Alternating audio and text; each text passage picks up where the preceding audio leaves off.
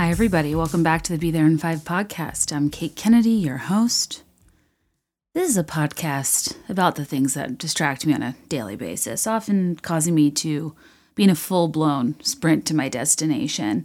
Be There in 5 is the namesake company of my original Remind doormat business, where I painted things like turn off your straightener and turn off your curling iron on doormats, put them upside down because I don't think mats should just welcome guests in your home. You're the one that lives there. They should remind you of things on your way out, like don't burn your house down.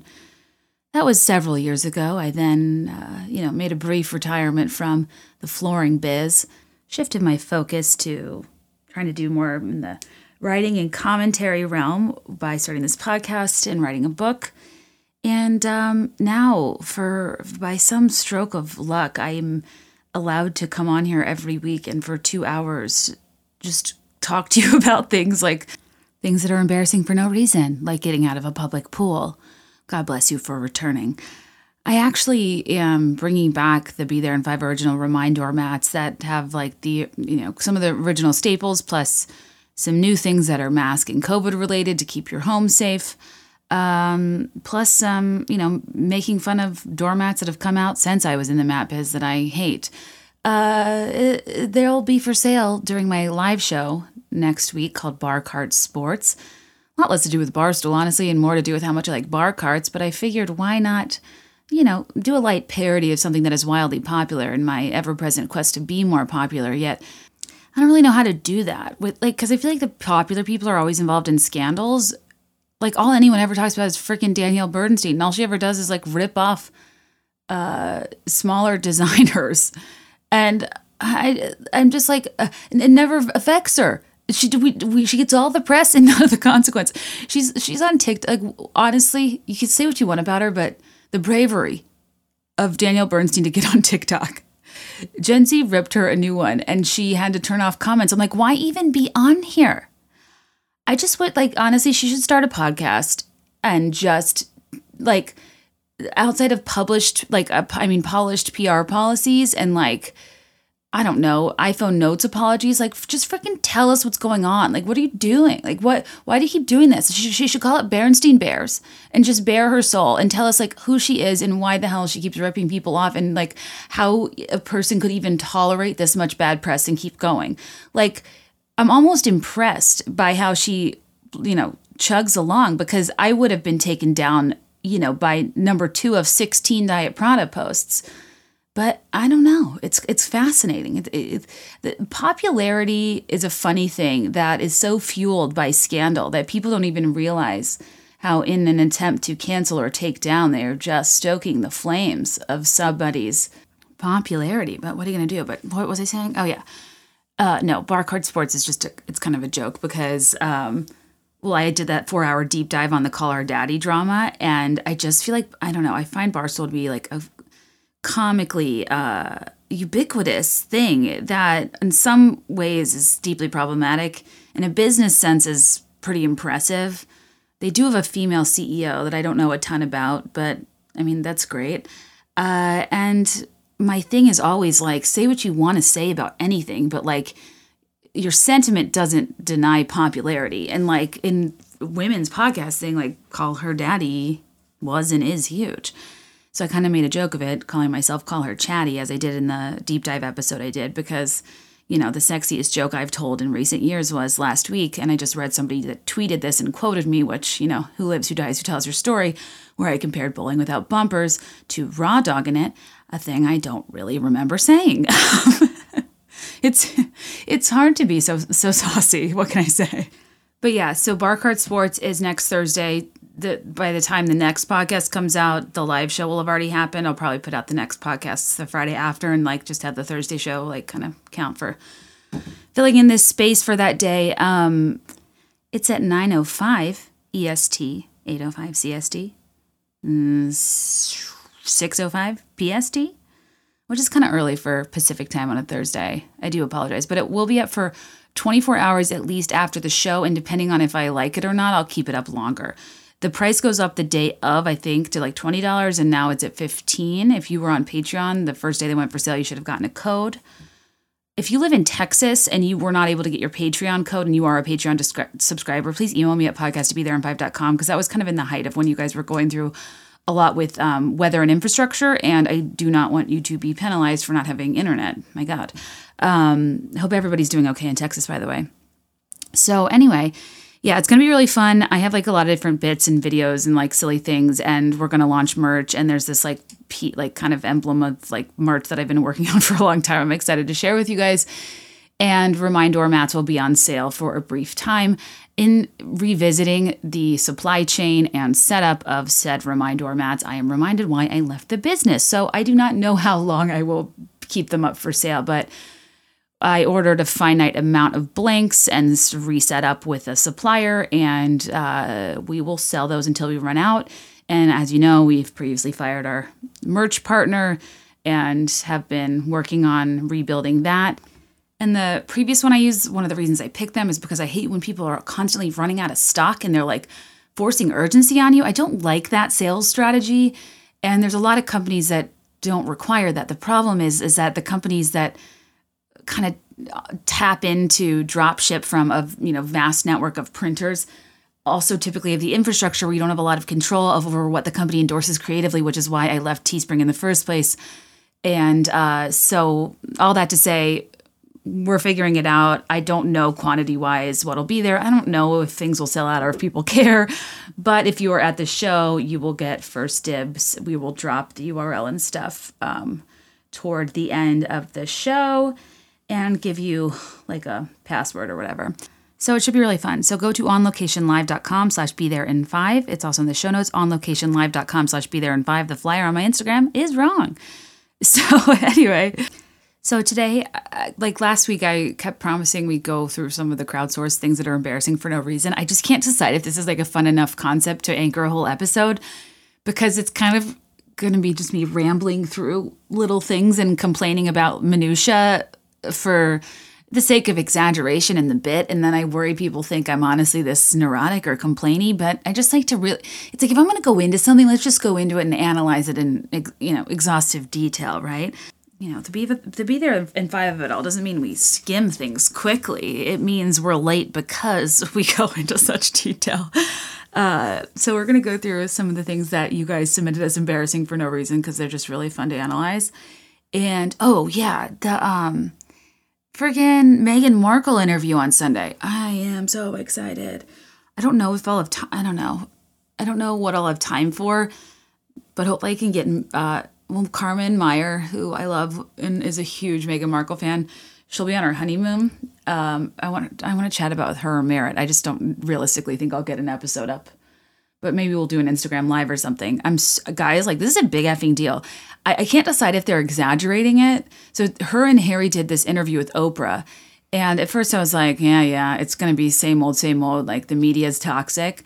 And Harry did a really charming interview for Carpool Karaoke. I've kind of fallen out of favor with James Corden in like the past year. I heard he's really rude to his staff, and then he had Kimmel on at one point, his like little game where they like have a round robin of like Fear Factor level, weird foods like bull testicles, and they have to like do a dare, eat the bad food. And Kimmel said, name one of the cameramen in this room, and he couldn't. And I was like, gross, gross, gross. I hate that so much for his life. Anyway, and I didn't like his character in Prom. I just feel like he's overused, whatever. So James Corden had Harry on for Carpool Karaoke. I think they're friends. And Harry talked about The Crown, which is crazy. He said, like, obviously it's, exaggerated, but it's at least based on truth, where the media is completely fabricated, which I thought was interesting. He said that the Queen sent Archie a waffle maker for Christmas, that Prince Philip doesn't hang up on Zoom. He just slams the laptop. And I'm like, okay, it's interesting that he's alluding to him still being in contact with his grandparents. No mention of Wills or Kate, other than James saying he'd be cast as William in some like movie or whatever. They did a Tough Mudder course, which a lot of people liked, but I don't really, in interviews, I don't know. I don't need physical comedy. I don't need athletic pursuits. I just want words, but fine. Harry was very charming. I've said it before. I'll say it again. I think that Harry and Meghan are the normal people in this venture, and that the royal family is buried in secrets and corruption and inside leaks. And it's a family that operates as a business and prioritizes the business, that locks people like Will and Kate into having to uphold this service model that they probably don't want to be either. And then people down the lineage like Harry have flexibility that when exercised, I think is being very much held against them. And you throw in the mix of Meghan, people always call it Megxit, but I always have said it should be called Sus Exit. I actually do not think this is as spearheaded as by Meghan as people think. I think Harry has hated the firm, hated the life, has been deeply affected by the death of his mother and the role that the family and the paparazzi and their lack of protection of her may have played in that. And I think that he's been looking for an out for a long time, and his wife empowered him to do so and agreed and affirmed his concerns and his desires for his future family. I have no doubt that if I were Meghan and I stepped into this role and there was no chance of me being king and queen consulate or whatever, and I couldn't make my own private income, I had to abide by all these ridiculous rules from like pantyhose to nail polish to how I cross my legs to holding a clutch so handshaking isn't awkward to not being able to take a coat off. And the royal protocol is ridiculous. The royal assignments and trips are like so formal, and the gossip surrounding them is so harsh. And when you really think about it, having your entire life be incredibly restricted, and the work and service you can do, honestly, too, be restricted due to being kind of an ancillary supporting member of the monarchy, yet there really being no reasonable possible chance you would be head of state. Like, to live within that restriction yet not actually be meaningfully in line for the throne would be kind of annoying. And it doesn't seem like they should have to abide by the same rules that people higher up in the line of succession do. And for Meghan, like, to go from like supporting herself and being a career person to not being able to make any money, for them to have like this income potential yet not be able to take any of it, and to have to serve the country that like is constantly brutally attacking them in the press on behalf of the family that doesn't go out of their way to defend them. If anything, the staff leaks stuff to the press about them and defends things like Kate didn't have a meltdown when Charlotte didn't like her flower girl dress. Like, the firm swept in and cleared up stories about Kate immediately, but Meghan is viciously racially attacked. Her character is taken down, her privacy is impeded upon, and no one does shit. It's like, why would his duty is to service, yeah, his duty is to his family, but I get why they wanted to have some separation and to modernize their role, because he doesn't need to be like prepping to be king. Like, Will and Kate's life is going to be different. I just don't think it's like, I just think when you think about it, what they did makes sense. Whether you want to label it as greedy or whatever, that they just wanted to make hundreds of $millions off Netflix and the like whatever, that's up to you. I think any of us would pursue that kind of FU money if given the opportunity. But I don't know.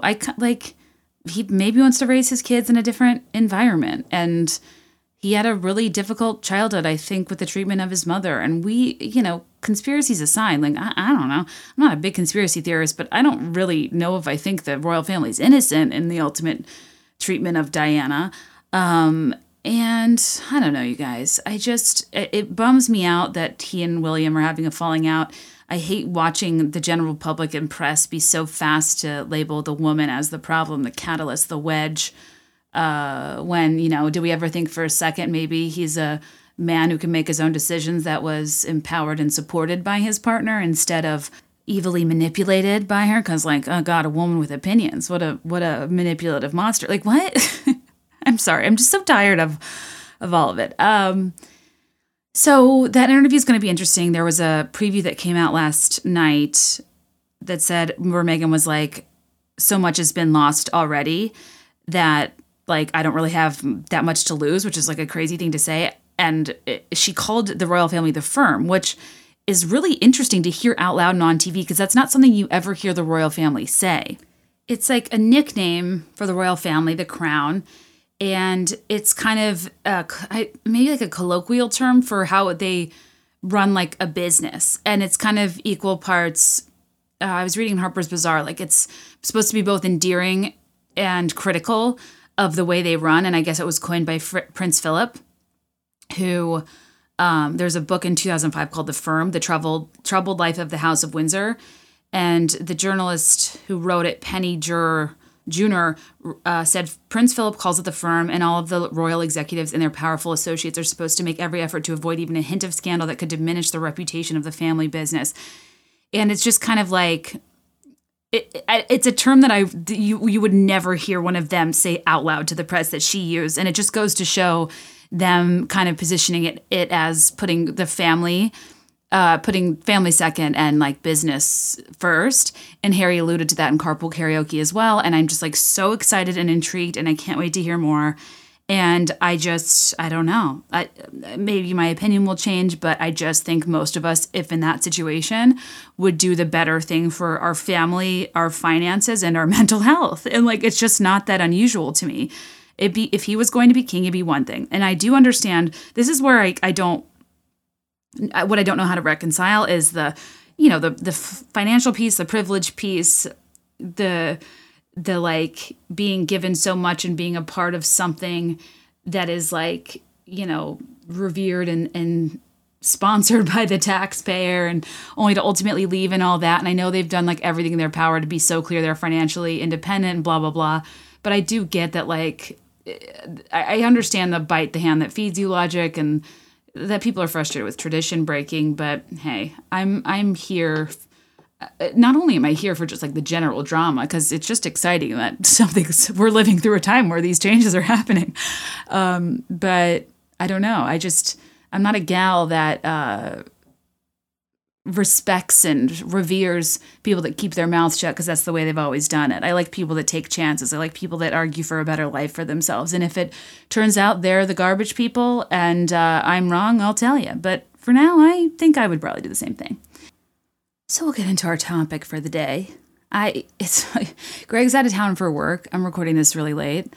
And I don't know. It's funny. I think, you know how Carrie Bradshaw used to slip into her secret single behavior and she'd eat like jam on saltines standing in the kitchen? My secret single behavior from my single gal days is just like staying up really late and getting really obsessed with random projects that like may never come to fruition, but just enjoying the quiet of the night.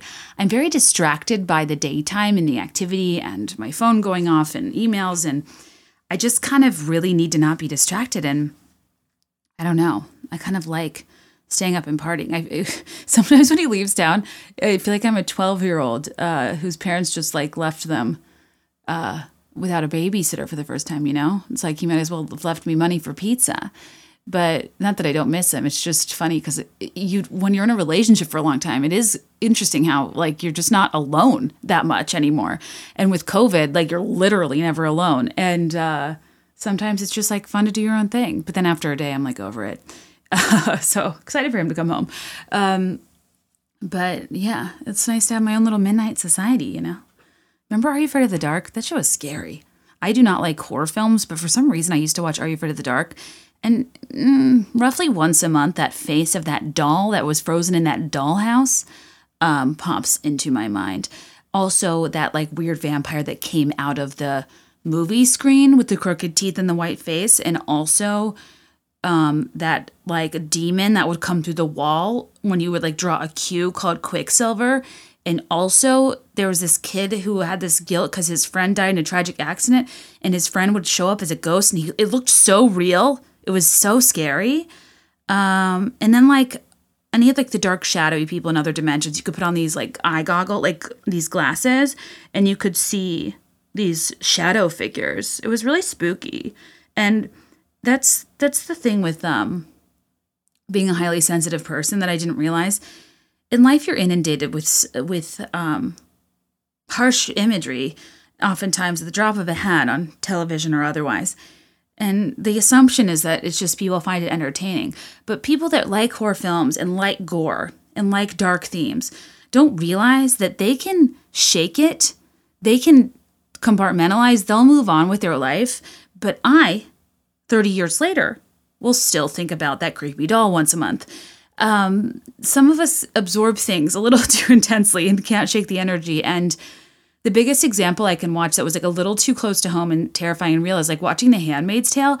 I nearly had to throw up. Like the energy of it was so terrifying to me, and in our last administration seemed so potentially real to me.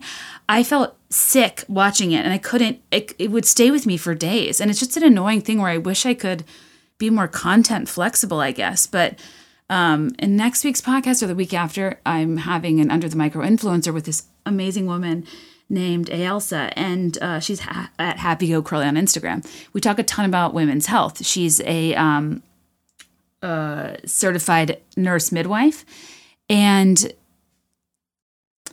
I brought something up that I kind of hadn't thought about in a while about the way sex ed and family life was handled at my public school, and my hang-ups with like children, childbearing, labor, birth, all these things, and how in an effort to get us to be abstinent, they showed us this incredibly graphic video of this woman giving birth that I wasn't ready for, nor did I know was coming.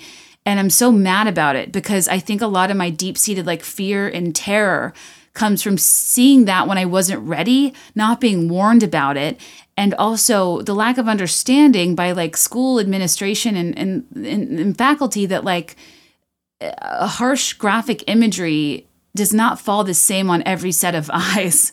And it was so scary for me at that time. Now I'd be probably okay, but back then I just saw it as like a horror film. Like I didn't know what was going on. And I'm just really mad that those things happened, and that like instead of teaching us how to have safe sex, they just would put up on a giant overhead projector like photos of what STDs looked like to just scare us. And it worked, but it didn't teach me anything about sexual health, my body, about safety. I get so frustrated when I think about it. Anyways, that's an episode that's coming up. But why was I talking about that? Oh, yeah, the Midnight Society. Anyway, another thing that, used to be scary, but in a good way, that I would get lost in my youth. It's a little section of 17 magazine called Trauma-Rama. Now, when I recorded with Becca and Grace from Bad on Paper, Becca Freeman brought up Trauma-Rama to me, and it was like blast from the past. Had not heard that term in forever, but my God, I used to just go to the Barnes & Noble, and just like a creepy old man trying to read a porn magazine by slipping it into your latest issue of Cat Fancy, oldest trick in the book, I would go read YM, but like slip it into, I don't know, American Cheerleader, whatever the hell is appropriate, and sit in the Barnes & Noble Starbucks, spend all of my allowance on a $6 Frappuccino caramel, and just sip away while I read the devastating tales of period stains. I love embarrassing moment sections of old teen magazines because not only do they not age well, and it's stuff that women should not be embarrassed for, that we were taught to be embarrassed by, but it was where I got all my juice. It had a lot of fun, like hookup stories that I wasn't really, hearing about in real life in the youth group circuit. I loved magazines just as much as I loved music and movies and TV, and I'm so weird that I will buy old YMs and 17s and teen magazines off of eBay. And I'm so mad I didn't keep them, as I had a huge collection growing up. And I did a Patreon episode where I read through a couple of the issues. YM, I think, is underrated in its juice level because it's targeted toward young people. Like Cosmo, I understand why it's going to be dirty, but like YM, young and modern, I mean, it's targeted to minors, and the stuff that they talk about is, it's good. Well, one of the times I got in the most trouble was at my grandpa's house. And when my mom came in the guest room I was staying in, and we had just been to a bookstore, and when she wasn't looking, I bought a YM. And I'll never forget it. She was so mad at me. And to be fair, I was 12, and I just wanted to read about discharge, That's what, like, all these magazines are. It's like, there's this weird stuff in my underwear. What is it? And it's like, didn't you read July, August, September, October, November, December, January, February, March, April, May, and June? They all had that answer in it. But what are you going to do? I just am a huge fan. And I bought a book of it's called 17 Trauma-Rama, and it's a 2001 book that's a compilation of some of their best embarrassing stories. And I love going through it because I just think it's a theme I've been talking about a lot lately of, women needing to appear effortless and breezy, of being taught that things are embarrassing that actually shouldn't be because we're just human, of the way that women were spoken about in the broad mainstream media and pop culture when I was growing up and many millennials were growing up, just in terms of it being more widely acceptable to suggest that we were objectifiable, that our bodies and faces and outfits and everything were up for discussion by anybody who felt the need to have an opinion.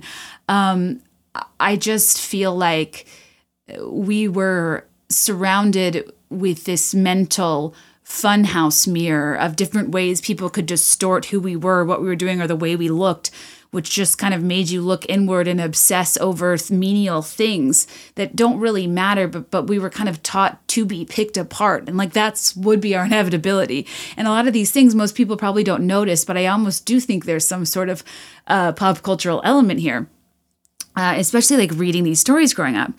And it all comes back to embarrassing yourself in front of your crush. And it's oftentimes not stuff that's that embarrassing or should be. Like, so the beginning of this book says, do you ever wonder how you've coped with life so far? How you'll ever get through the next 5 minutes, not to mention the next 5 years? That should be the tagline of this podcast. One thing's for sure, life happens. You wake up in the morning with a huge new zit, walk into French class and totally clueless that your shirt has a huge stain on it, and then bump into the guy you've been crushing on for a month, only to accidentally step on his sprained toe. In short, you feel like a total loser. You want to scream, hey, who is scripting my life? I demand a rewrite. Well, just calm down. Cheers. Consider this book your new best friend, your personal trauma trainer, and your stay cool coach all rolled into one. Sure, sometimes life is spelled Trauma, but you can use several key symbols in this book to help you cope. The trauma-o-meter, I feel like it should be called trauma-meter. I'm going to call it the traumometer. The traumometer can help you tell the difference between a brush-it-off blunder and a change your name and enter the witness protection program fiasco. Who are you?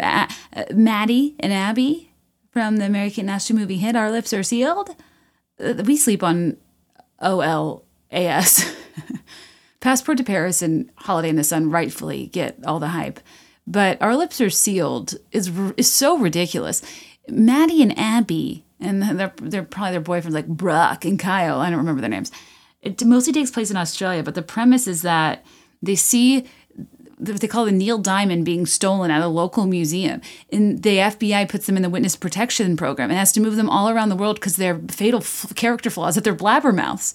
But then they keep blowing their cover. Or then they'll get sent to like Amish country and they'll like scream, I'm in the witness protection program. So they'll get actively moved. I mean, the crime lord that they're being protected from is this man named Hachu. And the entire joke is that it sounds like a sneeze. It's a screenplay for the ages. And I'm probably going to watch that soon. There's this really cute scene where they put on like Mondrian style, like block art dresses. And wear like go-go boots.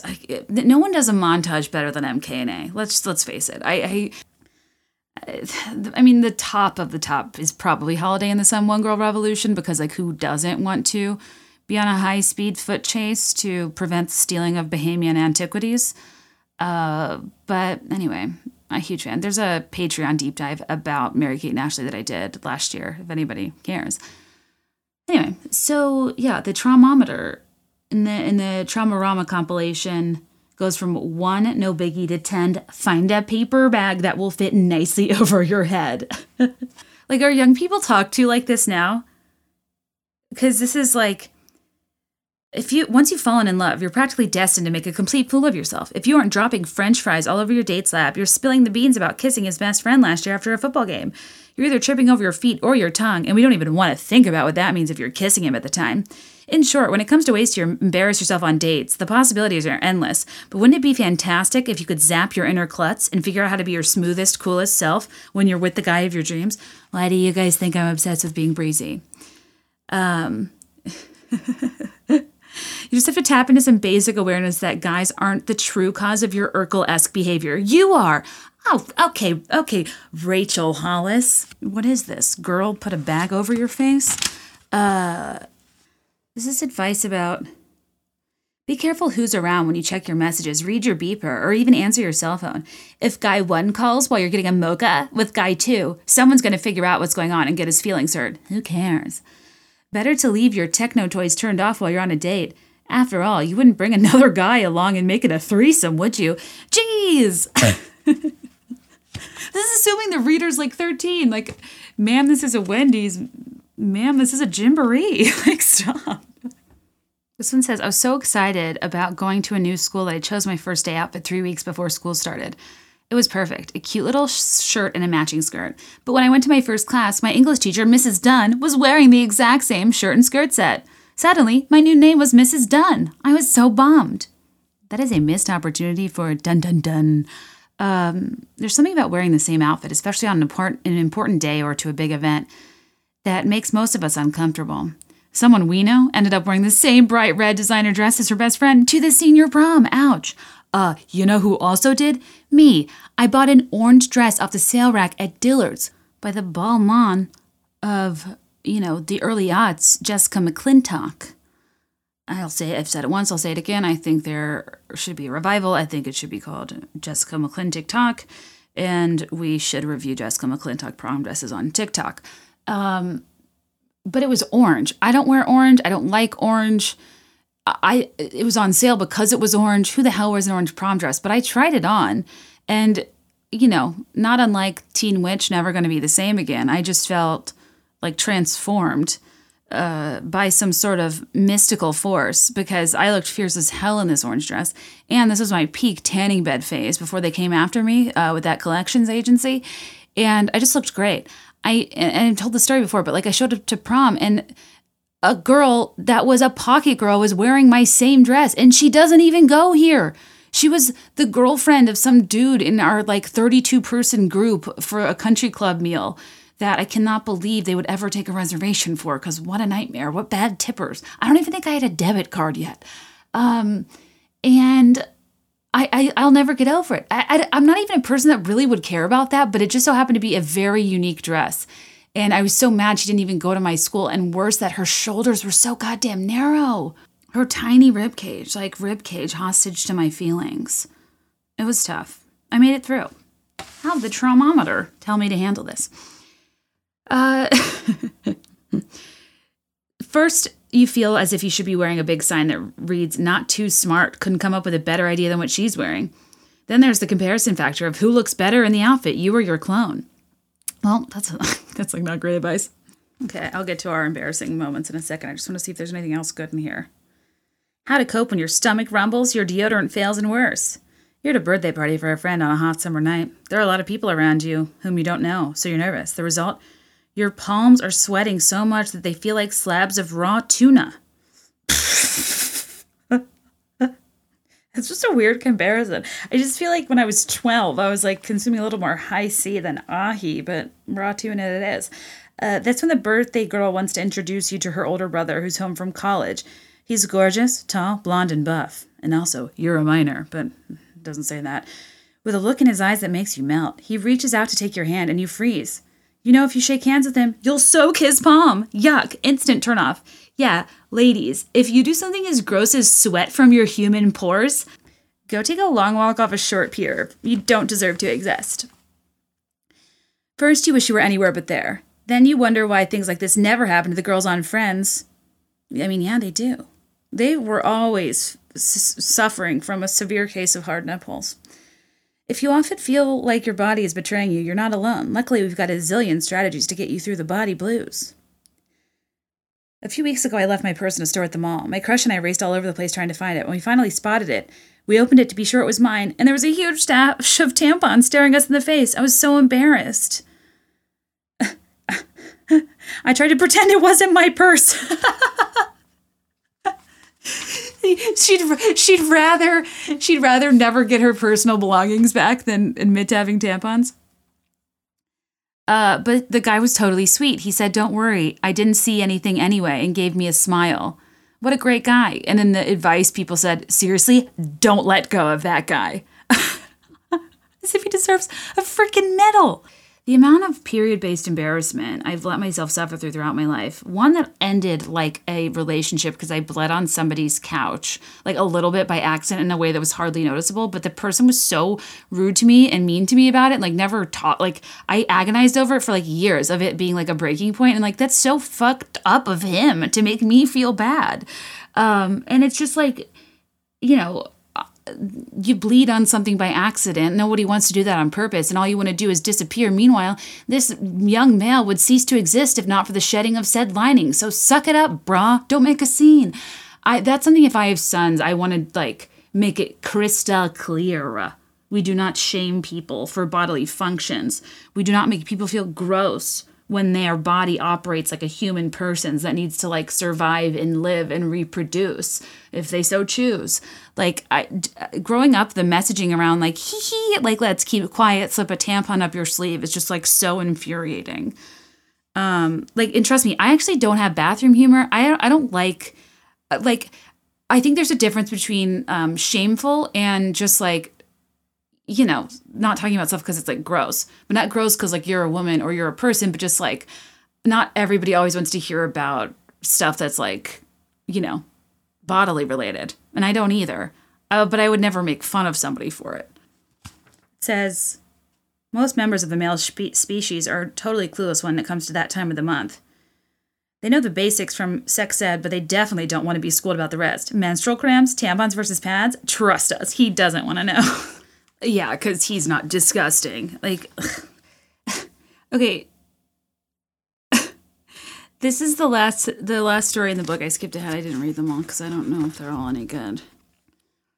My mom took me on a trip to the Bahamas, just the two of us. While I was suntanning on the beach, two guys from my school walked by. In the Bahamas? As I was talking to them, I noticed they stopped paying attention to me. They were looking up the beach toward my mother, walking toward us. She was topless. I was so embarrassed. I ran back to our room to hide. Folks, we have a winner. This trauma is so awful, it's completely off the charts, and it's our vote for Trauma of the Year. The point is, your mom was inconsiderate of you and your feelings. It's your mom's prerogative to sunbathe in the buff, but she definitely could have told you she was planning on doing it beforehand. What? Parents should have good manners, too? How would your mom like it if you removed your top? Well, you're a child. I don't know if this is Trauma of the Year. It's making mom sound like a slore. But mom's on vacation. She's paying. Are you kidding me? You know how nice it is of her to take you to the Bahamas? That's how Danny met Kevin Jonas. I don't think the Bahamas is like a topless vibes place. It'd be one thing if you were in Europe. But I don't know. It's funny because now that I'm older, it is weird how, like, the assumption is, like, moms should be homely. And if you're not homely, you're, like, a hot mom or trying to be a cool mom or, like, whatever. But why can't our default setting just be hot? Like, why can't that just be normal? I keep telling Greg I'll never operate from a place where my best years aren't yet to come. I keep being like, just you wait till I'm in my prime. I want to be the hottest mom at the PTA who cares the least about replying to emails. That's honestly my goal. There's something so deeply wrong and offensive that I hate with every fiber of my being about the phrase, let herself go. You never hear that said about men. And letting yourself go is often like a thing that's attributed to women that are married and or have had kids and are just busy and consumed with taking care of everyone else in their lives, and their self-maintenance is sacrificed as a result.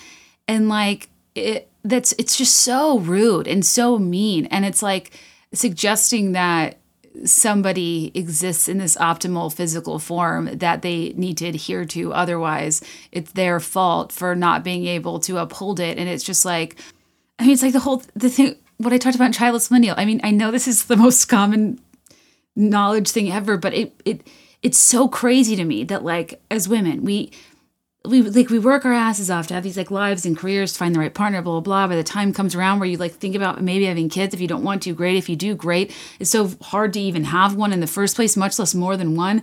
And then if you finally get over the hump of wanting to have one, and then they're like a year or two old, you're like, well, I don't know. I don't want to have just an only child. So then you have to do it all over again. And then you're just expected to commit like a decade of your life to like rearing children in addition to maintaining your life and career and mental health and friendships and relationship. It's just like, what?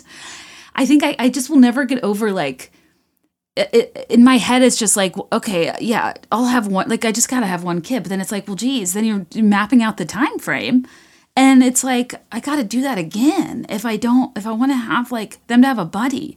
Honestly, more so for me than anyone else. Just kidding.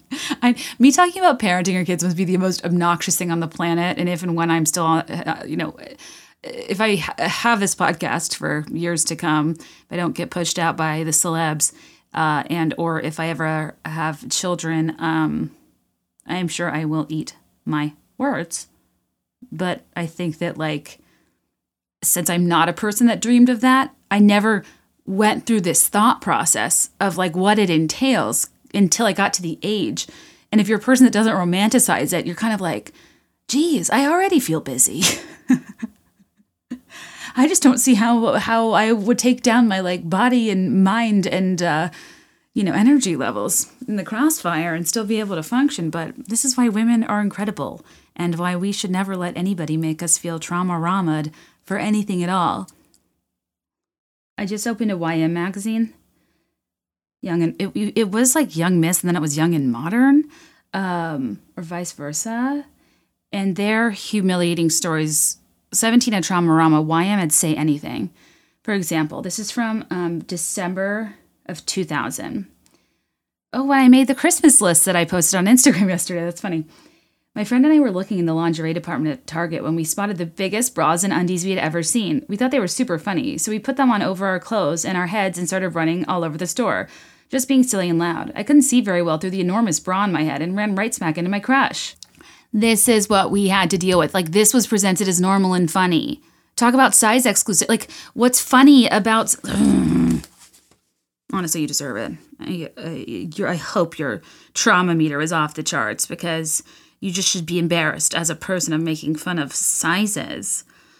My friends and I were finishing up lunch at the pizza place in the mall when a hot guy walked in. As I left the table to throw away my empty tray, I was too busy watching him to notice a chair in front of me. I tripped over it, lost my balance, and plunged headfirst into the trash can. No, you did not. Are you a cartoon? Did you slip on a banana peel? Like, no, these are made up. There's no way people submitted these. Every single time somebody falls into a trash can, it's just not going to happen. It's like faker than when Smith Jarrett tried to grab Samantha Jones' hand and she fell into that food well. 4 food court workers rushed over to help me at the exact moment that the guy turned around and saw me with garbage in my hair and pizza on my shirt. I guess you could say I fell head over heels for him. Jeez. On my playlist, Making Bead Lizards, on Spotify, I don't know if I mentioned it last week. I'm doing a 6-month partnership with Spotify where I make these like theme playlists every month. And the first one was like kind of 90s, 2000s throwback themes. The 4 playlists are named after my 4 core hobbies. And like around the year 2000, pensively playing solitaire, which is like emo, kind of pensive music. One is inflatable chair lounging, which is kind of like the 1-2 hit wonder bubblegum pop, like Radio Disney / kind of like Willa Ford, Blue Cantrell, M2M, Samantha Moombas of the world, not the popular girls, but the involved girls who made things of high quality, yet just don't get the hype they deserve. Then I have one called Mismanaging Romantic Expectations, just because like no one's ever looked at me and said the strands in your eyes that color them wonderful stop me and steal my breath. And I just always thought that like more men were going to say things to me like, I'm going to spend a little more time on you. And then I have one called Making Bead Lizards to celebrate the preteen hobbyist, to go from the craft fair to Lilith fair. And one of the songs I have on there that I guess, I don't know why I'm bringing this up, I just deeply appreciate more so like people keep reaching out being like, why isn't this song on there? Why isn't this song on there? And trust me when I say, I think long and hard about my selections. And no, I didn't put Alanis Morissette's You Oughta Know on this playlist.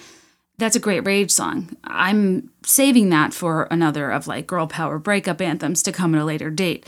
But also, the point of these is to celebrate songs that I often don't think, I either think are worth the hype or not given the hype they deserve.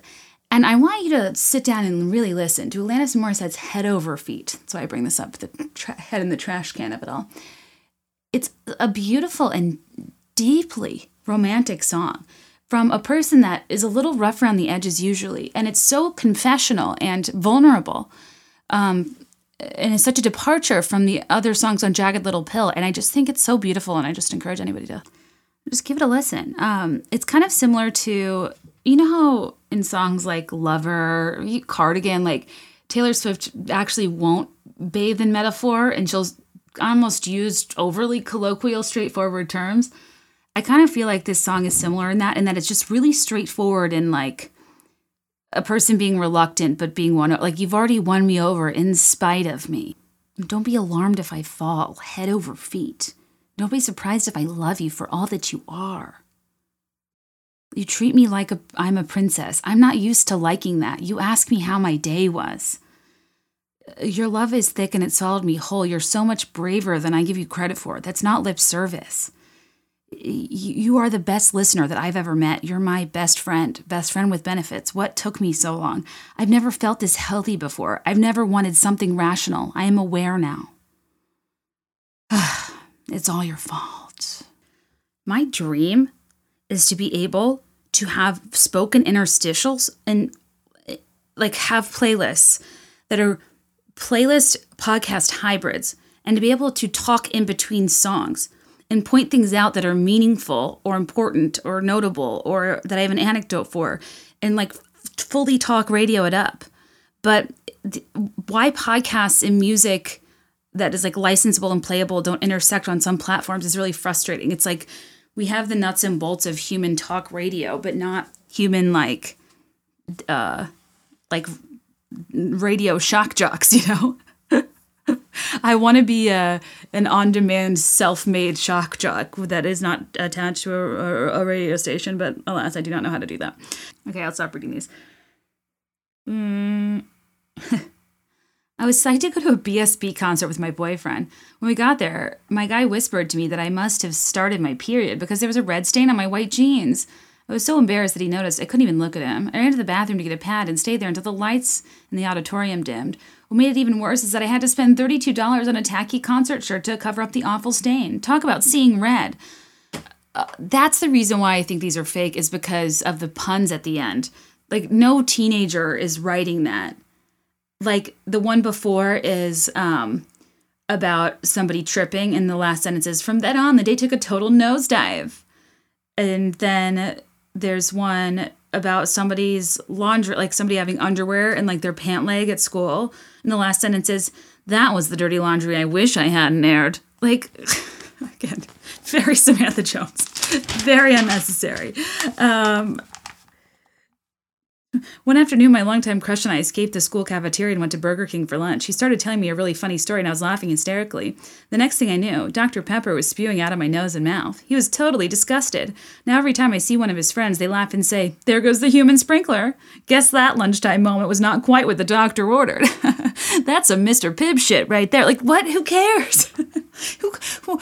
Sorry you laughed at a guy's joke? Like, we cannot win. Oh my God. Okay, let's move on. One of my favorite things about these old magazines are these quizzes that are almost like the BuzzFeed quizzes of yesteryear. And honestly, I think that's why I had such a good time with my Helix Sleep experience, because Helix Sleep has a quiz that takes just 2 minutes to complete, and it matches your body type and sleep preferences to the perfect mattress for you. And I was not a big believer in this process because it just seems like you need to sit on something you're going to sleep on every night. But I mean, when I say it's effective, I've gotten everybody I know into a Helix mattress, because whether you're a side sleeper or a hot sleeper, you like plush, firm, there's no confusion and no more compromising on an average mattress, and they know how to match you with what you need. They were awarded the #1 best overall mattress pick of 2019 by GQ and Wired magazine. Mine is called the Dusk. And it's not your average mattress shipped to you in a box. It is shipped to you in a compact box and like inflates before your eyes. It's kind of mesmerizing, but the quality is unmatched. It is so comfortable. We absolutely love it. And mattresses are like a weird thing because, you just have to take my word for it. It would be weird if I was like, you should come try it sometime. But really, it's outstanding. And if you try it in your home and you don't like it, they have a 10-year warranty, and you can also get to try it out for 100 nights risk-free, and they'll even pick it up for you if you don't love it. But you absolutely will. I have no doubt. Just go to helixsleep.com/BeThereIn5, take their 2-minute sleep quiz, and they'll match you to a customized mattress that will give you the best sleep of their life. And even better, Helix is offering up to $200 off all mattress orders and 2 free pillows for my listeners at helixsleep.com/BeThereIn5. That's Helix, HELIX, sleep.com/BeThereIn5 for up to $200 off and 2 free pillows. Thanks to Helix. Ooh, you know what I should have said is like, don't sleep on Helix. But like, do. Ugh, I'm the worst. With that said, my album, Slightly Off Kilter Circadian Rhythm, drops next week. It's kind of a cool album name. Spring is just around the corner, you guys. Depending on if we move or not, I'm kind of organizing and cutting out clutter in every way I can. I feel burdened by things around me. And I'm kind of doing the same with my fridge and freezer and meals. And what I love about ButcherBox, it's kind of, in a weird way, like just as you care for and organize your space, it kind of is doing the same thing for your plate. And I'm kind of trying to only keep around high quality foods and meat, like exactly what ButcherBox sends. Every month, ButcherBox ships a curated selection of high quality meat right to my home. All meat is free of antibiotics and added hormones. Each box has about 10 pounds of meat, enough for 24 individual meals that are packed fresh, shipped frozen, and vacuum sealed so it stays that way. You can customize your box or go with one of theirs. I typically go with one of theirs. And there are incredible options like 100% grass-fed and finished beef, free-range organic chicken, heritage pork, wild-caught Alaskan salmon, and sugar and nitrate-free bacon. It's the way meat should be. If you ask me, I think ButcherBox is the most affordable and convenient way to get healthy, humanely raised meat for just around $6 a meal. I think I said earlier, each box is like 10 pounds. It's 24 individual meals. It's kind of crazy. And they have free shipping everywhere, nationwide except Alaska and Hawaii. Very sorry. And right now, ButcherBox is offering new members ground beef for life of your subscription. That's 2 pounds of ground beef in every box for the life of their subscription. Just go to butcherbox.com/BeThereIn5. That's butcherbox.com/BeThereIn5. Okay, so yeah, maybe 2-3 weeks ago, somebody tagged me on TikTok. It was like, what's embarrassing for no reason? I then crowdsourced it because I thought you guys would do a great job at this, given you're so observant. And boy, did you deliver. I didn't have enough time to go through them on Instagram, so I want to go through some of them now because it makes me laugh. And I really love examining life with this level of granularity. And I think these things are kind of universal, and calling them out isn't necessarily because it makes you seem a little too, I guess neurotic is maybe the word, but I just think there's things we notice that some people put more stock in than others. And it's stuff that who cares at the end of the day how uncomfortable your passing interactions are with strangers. But I love that we all care enough about those around us to pay attention to their discomfort. And honestly, revisiting the trauma-rama of it all, no wonder we're so hyper-aware of what we're doing. Nobody cares, I'm sure. That's why I always say that learning about narcissistic anxiety changed my life, because even though it's not like solving for any mental health issue, it helps me to frame a lot of my anxieties in the context of nobody is paying as much attention to me as I am. You know what I mean? A prime example of something that's embarrassing for no reason is getting out of a public pool. It's a real hat trick of my personal discomforts. I'm wet, I'm exposed at an undergarment level, and I'm at an uncomfortable angle that's a real coast-to-coast good time, back to front. You're almost at this spider monkey cute angle where you're at a point in the ladder, your legs get higher than they need to be because your arms are still low. And depending on the horsepower by which you push yourself up out of the pool, what's going to happen with your garment? It's a real toss-up. A two-piece, your bottom could fly off or just be kind of wedged to a situation where until your hands are free, you cannot fix it. Worse, your bottom could fly off faster than a suburban dad slightly drunk driving a boat at your rich friend's lake house, because people always like to take really fast turns when you're tubing, and it is never pleasant with a two-piece. I used to sit out, despite being most Christ-like at water skiing, I used to sit out on the banana boat at that Christian camp. People would get so jazzed for it. And I was like, this isn't recreation so much as it is an open invitation for a knee in my eye socket. Like, must be nice that you feel like you're going to heaven already, but my soul hasn't been saved till the campfire tonight, so I can't risk death. Anyway, the other thing, too, with getting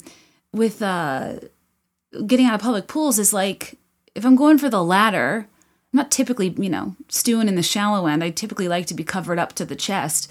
If I go up a ladder, do I show off and skip rungs? Like, I have long stems, and they don't come in handy, really, because I'm not a model or a runner, but I can skip steps. And it when I was studying abroad, we used to travel a lot. I mean, when we would climb all those goddamn Duomos in every single city that you allegedly have to climb to get the best view, I mean, I was the fastest up there. It was the only time I really felt like I was excelling at something athletic, because I can skip a step well. But if you do that in a pool, you really play fast and loose with the angles there, because then you're fully almost folded with your hands on the bar and your foot at the top. I mean, it's a whole thing. Can I just say, too, Duomo's, like, I get it. Florence, beautiful.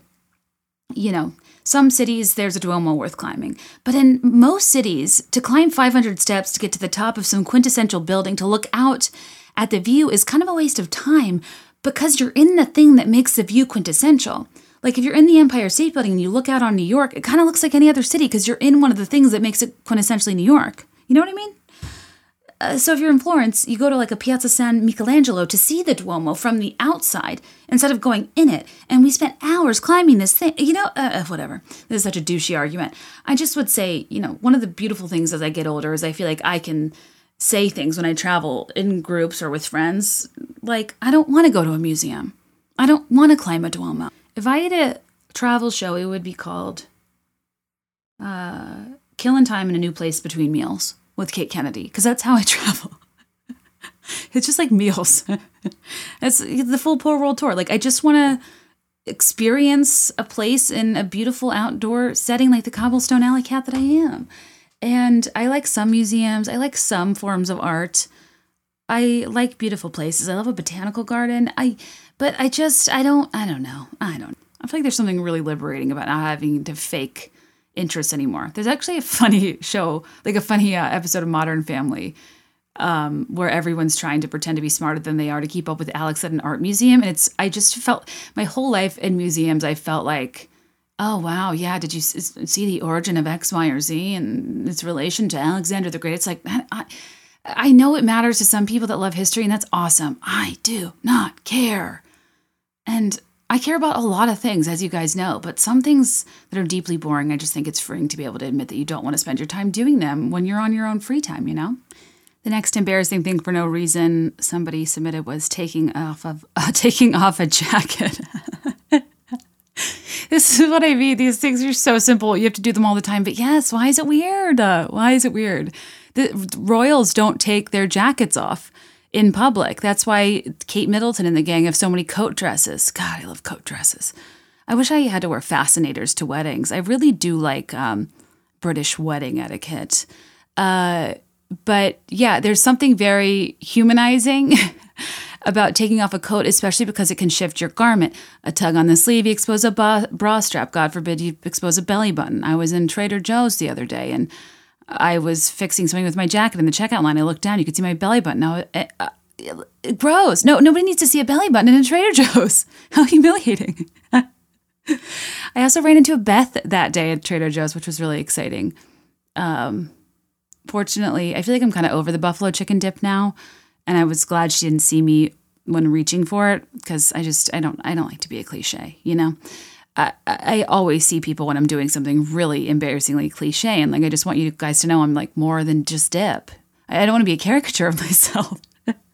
But she was really cool. It was fun to chat. And anyways, yeah, you take off. I mean, the worst taking off a jacket situation is in a theater. You know those tiny theaters with the red velveteen seats that barely fit a toddler, much less grown adults, and then you walk in a little bit late and you're like rustling through the aisle in your middle seat and you sit down in your tiny, creaky red velvet chair and you have to figure out how to take off your coat without fully clotheslining everybody on either side of you and also not like giving the entire auditorium a whiff of your scent. That's pleasant, mind you. I mean, it's like Tom Ford Black Orchid or Glossier U, but I do kick up some heat, in my polyester fast fashion coat when I'm running through the cold and then end up in a heated spot. I mean, what are you going to do? Talk about causing a scene. It's not the theater. It's me taking my jacket off. I totally understand this. Someone submitted sitting by yourself in a booth at a restaurant. I saw a lot of these, or like when your friend or partner gets up to go to the bathroom, it's like the longest 2 minutes of your life alone in a booth in a restaurant. And I understand you. I support you. I see you. I don't find that uncomfortable, but I do things alone a lot. I think it might be a city thing too.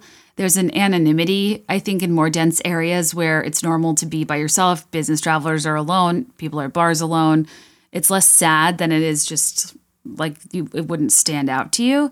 But also, even when I was in the suburban life, I did this. Like when I was going through a breakup, and by that I mean a relationship that I was fully in and had unrequited love for a person that we never officially dated, that I mourned the loss of for years.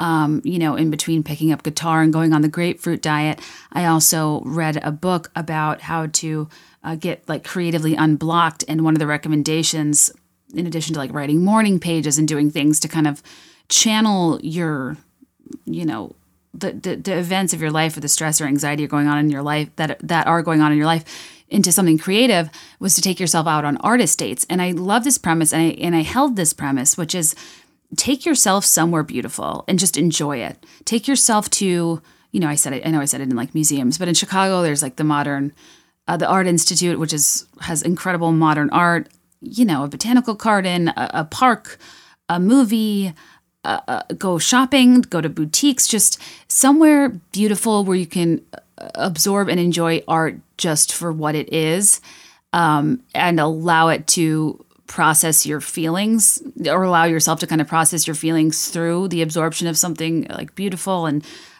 symbolic and metaphoric. And I don't know, I just always loved that. And so when I was pretty young, started taking myself on artist dates a lot. And this is why when everyone started talking about self-care, I kind of felt like I had been doing it the whole time, because, I have always had a lot of feelings and I don't do well sitting still sometimes. But I also don't want to be around other people where I'm forced to talk about feelings. So I just got used to taking myself out alone. And I really, really love going to a beautiful restaurant and having like a really nice meal solo. If I'm in a place of like, sadness, despair, grieving or something, it actually is kind of nice. And I really recommend it. So I don't find that to be as embarrassing, but I totally understand. If I was in the burbs where I knew people around me, it would be a little bit weirder because it would look like you got ditched or something, But I'd argue in like your average Cheesecake Factory, a person sitting alone in a deep booth is a lot less distracting than the hybrid, Egyptian Tuscan decor. What is going on in there? It's like, am I in ancient Mesopotamia or in Samantha Parkington's Victorian America? Like, pick one. Oh, hello, tugboat. Also, can really fast. So I'd ask people on Instagram, like, what is your favorite Taylor Swift lyric because of the way she says it? There are some lyrics I just really like how she says them. And one of them that I'm recently really into is what I think is one of the best songs on all of Folklore Lover and Evermore.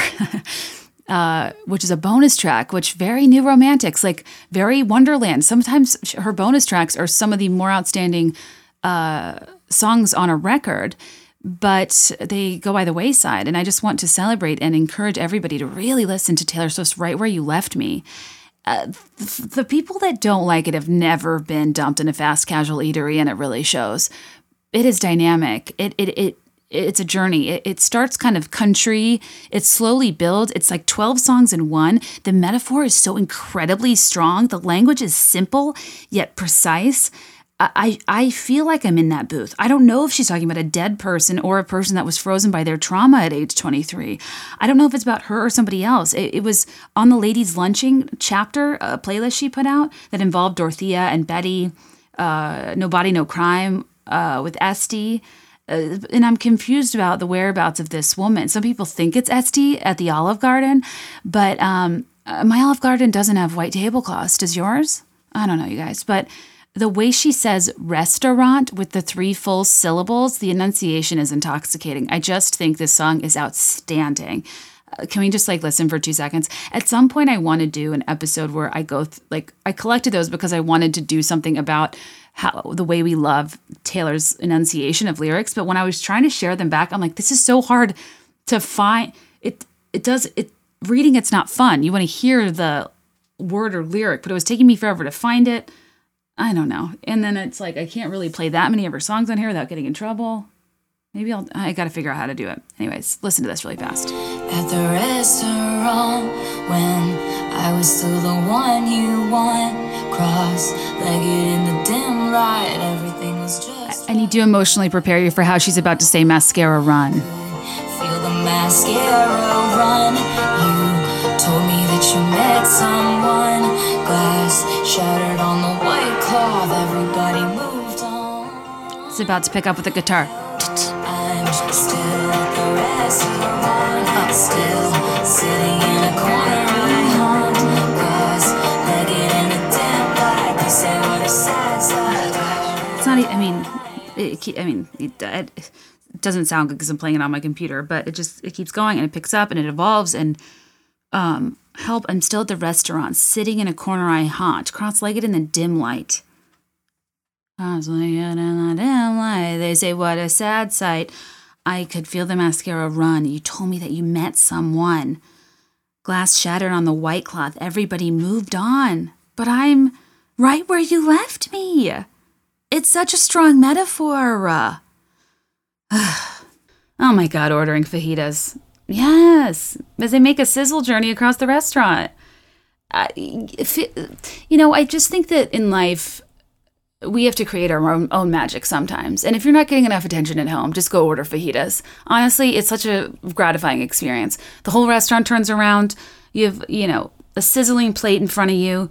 And I like to give the, server or food runner a warm smile and a nod after they set it down because they warn me the plate is very hot, and that's so sweet. I feel cared for in that moment. I really do. I think ordering fajitas, actually, I take it back. I don't think it's embarrassing for no reason. I actually think it's a great way to connect, if only for a moment. Several people said, back to embarrassing things for no reason, several people said putting on sunscreen, and I agree. It's weird to rub yourself in public. I don't like putting on lotion in general, I just don't find it to be an enjoyable activity, but it's a little hard to do it before you get to a destination because of the grease factor. And I also don't trust the sprays. The even distribution is not always there for me. And as a person that burns so easily, I want to remind you, I'll read this off the internet, so I'm not mincing words here. But when it comes to SPF, people kind of misunderstand it. It's not how much of the sun you're blocked from. SPF, by definition, it's sun protection factor, and it's a measurement for the amount of time the sunscreen protects you from UV rays and UVB rays. But if you burn after being outside for 30 minutes and have SPF 15, you're supposed to multiply 30 by the SPF, in this case 15, which means you'd be technically protected for 450 minutes or 7.5 hours. But that's technically, in most sunscreens, wear off long before that because of water and sweat and exposure to the elements. And that's why they recommend you reapply every 2 hours. But that's the metric that it was invented off of, I guess. And the number of UVB rays you're protected from increases with SPF marginally. So 15 blocks 93%, 30 blocks 97%, 100 blocks 99%. So I think it's growing up, I always thought SPF was if my sister uses 15 and I use 75, the sun is getting through to her more, but actually it just means it will last her less time than mine. Isn't that so weird? And I was reading from a Encyclopedia Britannica when I was saying that. I'm not making that up. And also, and you guys are probably we know that. I had no idea. The other thing that I've learned on TikTok recently, I think her name's Emily in Space. She's really smart and sweet. And she talks about science in a really engaging way. And she's worked for NASA, I think. She studied like aeronautical engineering for 8 years. She's she makes all these like cute pro science merchy items for young girls and is very pro women in STEM, makes science engaging. Like, I just think she's great. And I was watching a TikTok of hers recently, and she was like, there's this contest to go to space. It's literally my life's dream. She has like tears in her eyes. And she's like, but it's a very low chance. All these YouTubers are applying, and I think maybe it's like an influencer competition, and that have millions and millions of followers. But like, go vote for me, and you vote via Twitter. You can look her up at Emily in Space on TikTok. Wait, no, she's at the Space Gal. I'm thinking Emily in Paris on the brain. Also, fun fact, it's supposed to be Emily in Paris. It rhymes. But of course, we're like Emily in Paris. Which just makes it even better because the show is so bad. But still watchable. Just definitely not a Golden Globe worthy. Anyway, at the Space Gal. But she was like very earnestly asking to help, and like, it's a SpaceX competition, and donations for St. Jude help your chances of winning. And she was saying like all these YouTubers like have been entering and are probably going to win because they have like millions and millions of followers. And I was like, ugh, that's because, if you have more followers, you have more access to people, and they can donate on your behalf, or I don't even know how it works. But reach equals results, right? And I was like, you deserve this. She was so teary, and this is her live stream. She's worked for 10 years to do this, and if they send some garbage influencer like Jake Paul to the moon or wherever they're going, like, what are they gonna do? Make like epic fail vids? Like, I'm stuck in 2007 when epic fails were popular. I don't think anybody does that anymore. Help, I'm still in the mid-late aughts. Okay. Asking a Walgreens employee to unlock the razor cabinet? Like, yes, absolutely. It's, the razors, everything is behind bars these days. I understand electronics, but deodorant, razors, Crest white strips. I mean, these things are valuable, but most places don't have them under lock and key. I just don't really know what the secondhand market for white strips is like, but I just can't imagine that's what people are gunning for that are going to shoplift. Like, I get that razors are sharp. I don't know. I get mortified when I ask for a decongestant behind the counter, and I feel the need to say things like, hey, I'm not making meth, in like a very methy way. Because they take I don't know, it like freaks me out. It's kind of embarrassing for, again, no reason. Wearing a hat to an event and then being the only one in a hat. I feel like I've talked a lot about fashion hats. I just think fashion hats are fascinating. I wear baseball hats almost every day.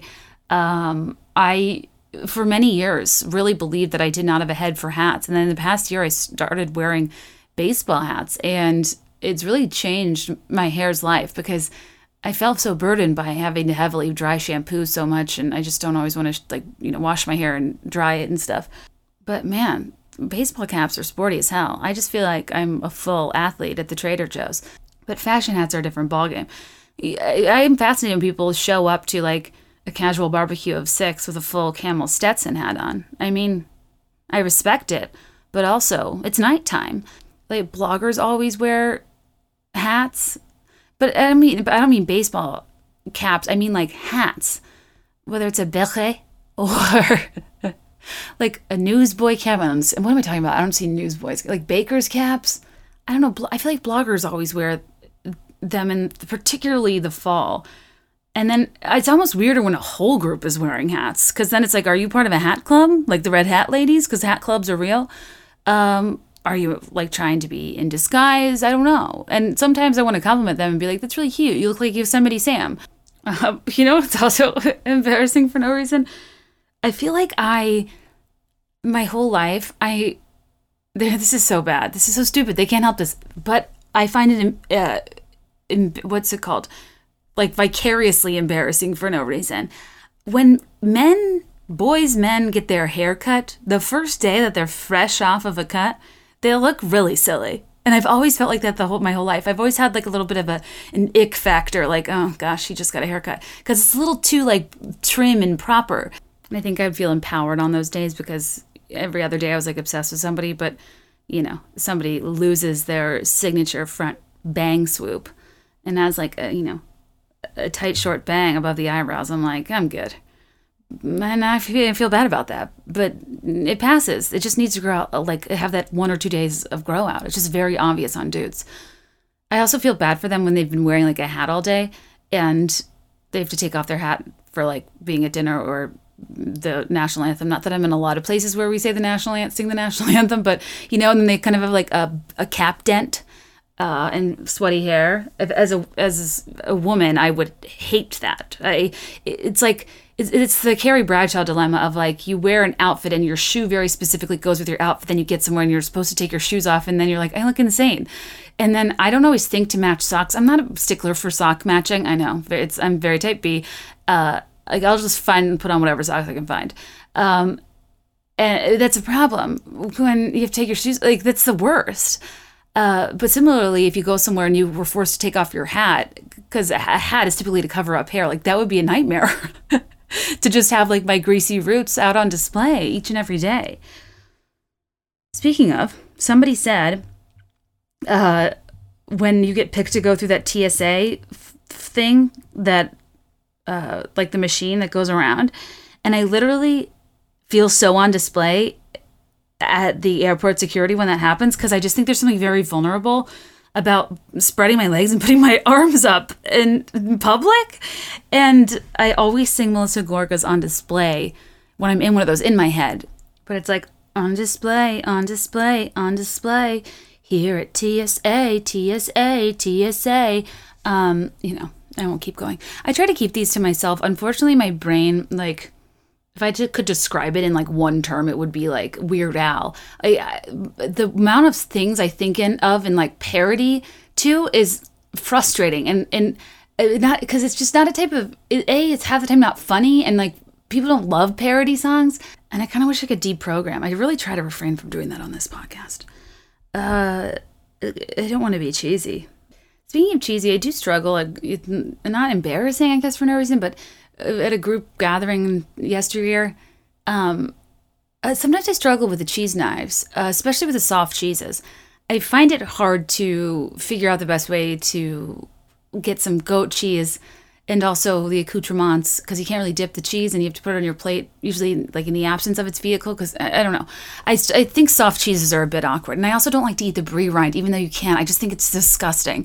And it's hard to hold a conversation and seem like a grown woman that's not like separating my sauce from my sides and like try to work around the rind. It's a little weird. Anyways, this person said, taking the first sip of the bottle of wine at a restaurant. Yes. I feel like I feel like I'm the friend that likes wine probably more than other people. So people will default to me as if I'm some sort of wine connoisseur. A bit like I'm just not. It's like, also, this isn't the French Laundry. We're at Grand Lux Cafe. I don't really know. I just think it's kind of a practice that I know goes along with like wine culture, but I just think it's unnecessary, because the only time you're really supposed to send back a bottle is if it is skunked, like if it's vinegary on the nose. And when the server smells the cork, like you're supposed to smell the cork, and you can tell typically before you taste. I've sent back wine twice and it was the same night, which is a problem. And it was with a couple of friends that we were like trying to impress and hang out with, but it was so bad. I was like, guys, I promise this isn't usually what I do. Like, this just isn't normal. These bottles are bad, bad, bad. And don't you hate when that happens, when something out of the ordinary happens and it's the first time you hang out with somebody and you're desperately trying to convince them that this is not your usual, but at the same time, chaos does kind of follow you. I feel that way all the time. But yeah, I think that the server knows deep down that my near crippling desire to be a pleasant patron overrides the acknowledgement of any vinegary notes. Like, let's get the show on the road. I'm just gonna be like, like almost theatrically rubbing my stomach. When half the time I'm like, it's fine, because it's a mid to low price bottle of wine at 300% markup. Like, what do you want from me? I'm not exactly experiencing the bouquet of a rare Tianello, to quote Meghan Markle's favorite wine that her blog was named after. When you don't want anything, you try it on and hand it all back to the person working. I mean, God, if this isn't relatable.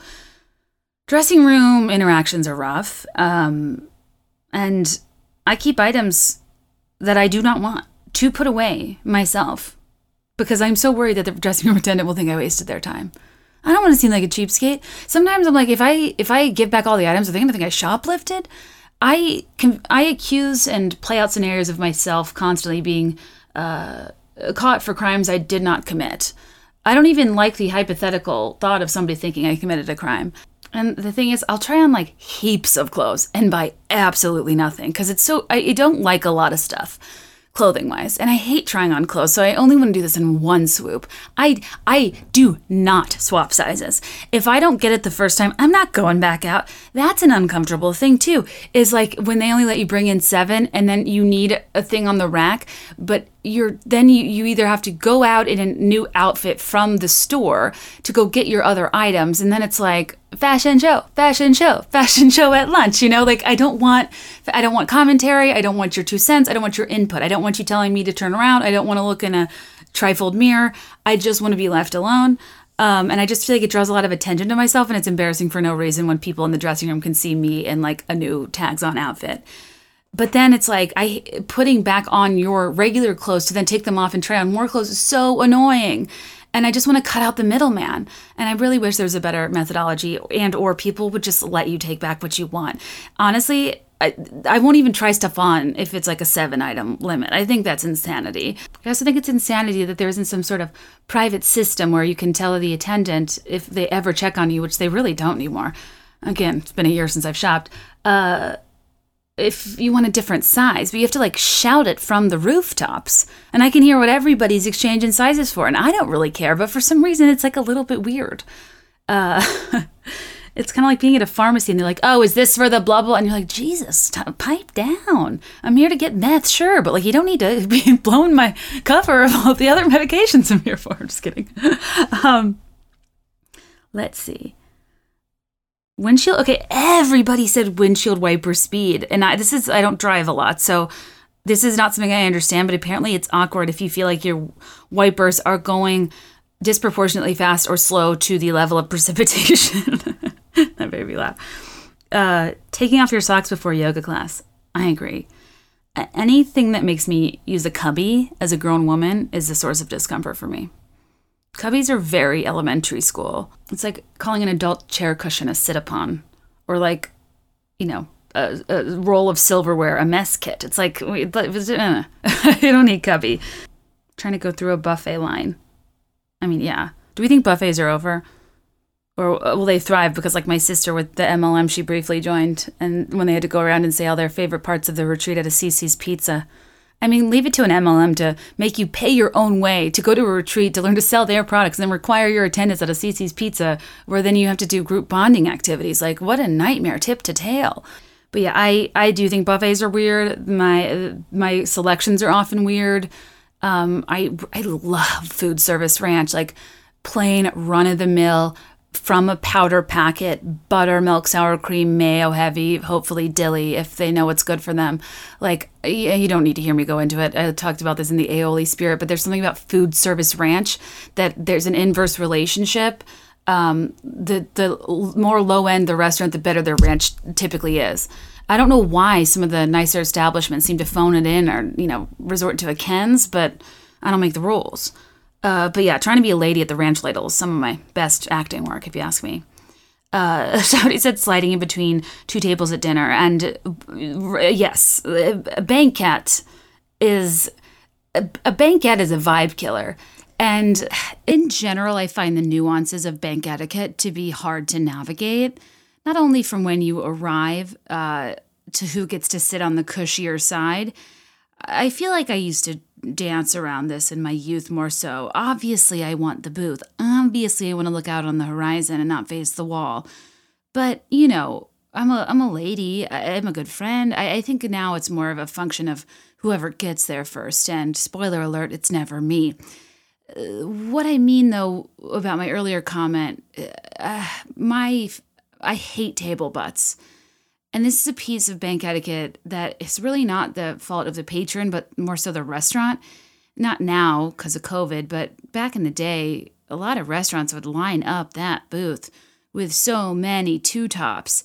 And when you have to slide in between two tables to get to your booth seat next to people that are already dining in such close quarters, you are a part of each other's conversation and, inadvertently participating in communal dining. Depending on the height of the table, your butt grazes the top. Does a light brush, and that's what I call a table butt. It's so uncomfortable. You have to figure out the same thing as concert or theater seating. Do you go ass first or face first? Do you make eye contact, or do you want your, it's very, embarrassing. That's exactly what it feels like, is you're just, bearing your ass in front of people that are trying to eat food, and it just feels wrong. When you aren't sure if you should ring the bell or walk in at a party. Oh gosh, I agree. Or if it's in the backyard or in the front. And this is especially tough in the city. The amount of times I've been stranded in the cold trying to buzz in it's too loud, because obviously I'm typically late.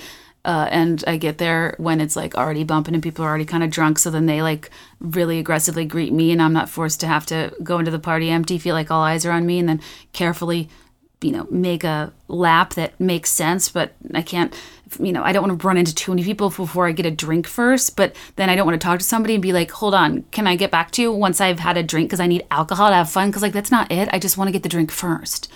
It's very tricky. And you should greet the host first, let's be honest, but sometimes they're far back in the kitchen corner, and I just am going to have to explain to way too many people what I do for a living before I ever get there. Because my friends love to be like, hey, tell them about your job, to mess with me, and it's frustrating. Waiting at the bar for your to-go order. Oh, yeah. I never know how close I'm allowed to stand to the part of the bar where the waiter makes the cocktails for the servers, right? It's there's not a bar stool there. There's the rubber thing there, and the servers come to get drinks there. But typically they tell you to wait for your to-go order, at the bar. But if the bar's full, or you're trying to stay away from people, or generally be out of the way, because I just operate from a place of I'm always in the way, I'll hover around that rubber countertop. That rubber thing with the holes in it that's on the bar top toward the wall. I hover around there. Servers will ask me 12 times if I've been helped, or I feel like they think that I don't know that I'm in the way, which I do, but I just am trying to be the least in the way. And I just also, how if you're at a restaurant and there's something annoying going on, you always kind of, want the staff to sense that you just get it because you've worked in service before. I always want to be on their team, and I just want to exude that. And it's hard when I feel like I'm blocking the cocktail rubber. What is it called? Does it have a name? Taking a sample from the sample guide of mall food court. Oh yeah, absolutely. Because you go for the biggest one, right? I'm not gonna, breeze past an Auntie Anne's pretzel sample guy and not pick out the most large, fluffy pretzel with ample salt. My God. And sometimes you have to navigate around the cinnamon sugars to get to the salt. Sometimes I do want a cinnamon sugar. But the embarrassing part is trying to elegantly direct your hand toward the largest piece, despite it not being in the closest proximity to your body, It's the same thing with cocktails and champagne flutes and wine glasses. At wedding cocktail hours, people come around with trays that just have red wine, white wine, or champagne or whatever. I'm always trying to go for the fullest pour, because they're always totally there's a variation. It's unbelievable almost. And it's hard to direct your hand toward the fullest pour without being obvious. The best thing you can do is make light conversation and make eye contact so they don't go to the tray. But the other thing is, I've served at banquets and weddings, and I don't know, I loved paying attention. That's what makes the job entertaining, so who cares what they think of you? God, I could do these for so long. I'm also doing the thing where I talk really fast and say a lot, because I'm exploring thoughts out loud about really specific things. But per our discussion last week, I'm trying to care less what people say about speech, because I don't know. It's assume me for talking colloquially to my gal pals, sometimes I feel like when I get in my wordy platitudes and my vocab words, it's more off-putting than saying too much. Trying to guess somebody else's Starbucks that's interesting. Yeah, because like you ask them if they want anything, it takes them a while to respond. You need to figure it out ASAP. You don't know what's better to show up empty-handed or to guess their order. And then black coffee drinkers are very proud. They really want you to know they drink black coffee. And I don't know why it matters in this life if I use cream and sugar, but my husband's a pretentious black coffee drinker. And it's just, if somebody got that for me, I'd be like, cool, thanks. And I would sip it, tentatively. But it's also embarrassing for me in like a corporate setting or when I'm trying to be an adult to be like, could I have a white chocolate mocha? Which I freaking love at WCM. Eating past hors d'oeuvres, yeah, I especially hate eating stuff on a skewer. It's like, I feel like creepy gnawing with my teeth. Like, I don't know, It's like to talk to somebody and also be like corn on the cob style, gnawing at a chicken kebab, like a, angry dog showing off your chompers. I'm just not a fan. And every time I'm at a wedding or a cocktail function, I think we all think to ourselves, a la Joey Tribbiani poking that thing in the milk carton, like, there's got to be a better way. How am I supposed to be here in formal wear? Hold a glass of wine that I can drink in a steady stream enough so I start to have fun. No offense to your occasion. But, conversation often starts stiff. Uptown Funk playing is really what gets people loose. Just kidding. I won't go on a wedding music tangent.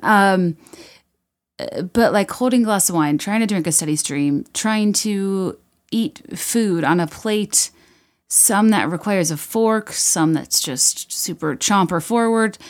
I know people have tried to make trays that hold. It never seems straightforward, and it's like when the high top tables are sparse. I don't know. It just is a situation that seems like it should work more smoothly, and people put so much effort into all these small details, except the actual user experience of eating and drinking while standing up. Getting something out of your carry-on on a plane. Yes. Oh, and I really love a window seat on a flight that's over an hour and a half because I want somewhere to lean my head up against. I might change that in COVID times, honestly. So if you have to get something out of the overhead compartment, you're making a scene. Now I think through everything I want to have like on my lap at takeoff. And if it's, a little too much and a stickler of a flight attendant may not, tell me I need to put it under the seat, I'll just put my coat over it and it's usually fine. But I also just think there's so many things about airports that are just awkward for no reason and they're kind of unsolvable. Like, why on earth you feel so guilty and awkward and bad when you can't get your bag in the overhead bin and you're fiddling with it and you're holding up the line. It's like the plane's not going anywhere. You have time and everyone has to do this. So why is everybody acting annoyed by you? I also think it is a special level of rude, unless you have a connection you're about to miss, to bolt ahead of people that are ready to get out of their seats as if you have the right of way. It's just, I feel like people have lost a sense of humanity. Wearing a helmet, safety shouldn't be uncool. I agree. As a kid, I thought wearing a helmet was so embarrassing, and it's such a problem. I've literally not been in a situation where I need to wear a helmet in years. Maybe the last time I skied. I think 3 years ago, I went skiing with Greg's family, and I've kept the lift pass on my main winter coat the entire time. But it's a lift pass that I took to go up to eat lunch, and it says lunch pass. And sometimes I wonder if anybody who's ever like near me and read it up close, it's like, you have a one way ski lift pass for lunch from 2018 still on your coat. Taking a bite out of a huge sandwich. I think this has become a problem, especially in this era where we really piled ingredients on toasts, on burgers, where like artisanal sandwiches are all the rage. They're just like super stuffed. I even will argue a classic club's a bit much for the old mandible. I don't know. It's kind of same with sushi rolls. It's just like a mouthful, and I struggle when eating to pace my chewing and bites in between when I think there'll be lulls in the conversation. And sometimes I barely eat to avoid said lulls. And then I will ask the other person a pointed, open-ended, semi-difficult to answer question and then dive right in immediately after I finish the last word, knowing that it's going to take them a minute to answer. And this gives me time to eat. Does anybody else think I sound crazy and neurotic, but I'm not. I think I'm observant. And I'm very aware of people's like energy, and I really don't like making people uncomfortable or circumstances uncomfortable. And again, that's something I'm projecting onto them. No one ever tells me they're uncomfortable. Oh, someone holding the door for you when you're too far away. Yes. And then you have to like canter. You know, you don't want to like run and be too desperate because it's a polite gesture, and you don't want to be like, nah, just shut the door. I would love to have the door held, but now I'm holding them up and they are performing almost a martyr-like act where they're going down as it takes me far too long to get to said door. Hopefully they don't mind. But then when people don't hold doors, I'm like, geez, somebody woke up on the wrong side of the Papasan chair. Paying the babysitter after drinking a very reasonable amount of alcohol. Oh, well, yeah. In the episode, Don't Tell Mom the Babysitter's 10, when Kelly and I read babysitting stories from listeners, so many of them were about how uncomfortable it is when the parents come home drunk. And a lot of people were like, when I was 12, I didn't realize that the dad driving me home had been drinking. And I'm like, oh my gosh, I never thought about that. But yes, walking medium distances in front of people or in front of groups while they watch. Yes, a medium distance is tough stuff. It's tough to pace, tough to figure out what to do with your hands. I have a face that I don't have like a natural, I don't know how to explain it. My face doesn't fall in like a natural cute way. It's like, it's not even the common bit. Like, it is kind of the resting bitch face of it all, but it's also like, I don't know. I don't have an expressionless default setting. I kind of have to be doing something with my face to not look lost or confused or angry or weird. And this is something I really struggle with, is exuding my sentiment and tone with my facial expression as I walk a medium distance in front of a large group. Again, I seem crazy. Again, these aren't things I think about that much, just in the moment. Holding up a passerby when you're trying to take a photo in public. Okay, this is uncomfortable if you're the one whose photograph is being taken. I would argue that I actually go out of my way to stop and to be patient and or ask if they want help with the photo, because as a person who, like, part of my life is sharing and taking photos of stuff, I just hate being shamed for it. And I really respect and like when people want to make memories. And I hate that every time somebody's taking a photo or videoing something, people act like they're not present. And I'm like, you know what's present is reliving this moment over and over and over again on my phone. Not really. Sometimes it is, of course, like, it's important to be present sometimes. I wouldn't like live stream a baptism. Actually, maybe I would, depending on if it was in one of those Mormon basements where they baptize the dead. They like own all of Ancestry.com, apparently. And they do a ton of baptizing of like deceased ancestors to make sure they'll all be like in whatever it is, like the eternal heaven with them.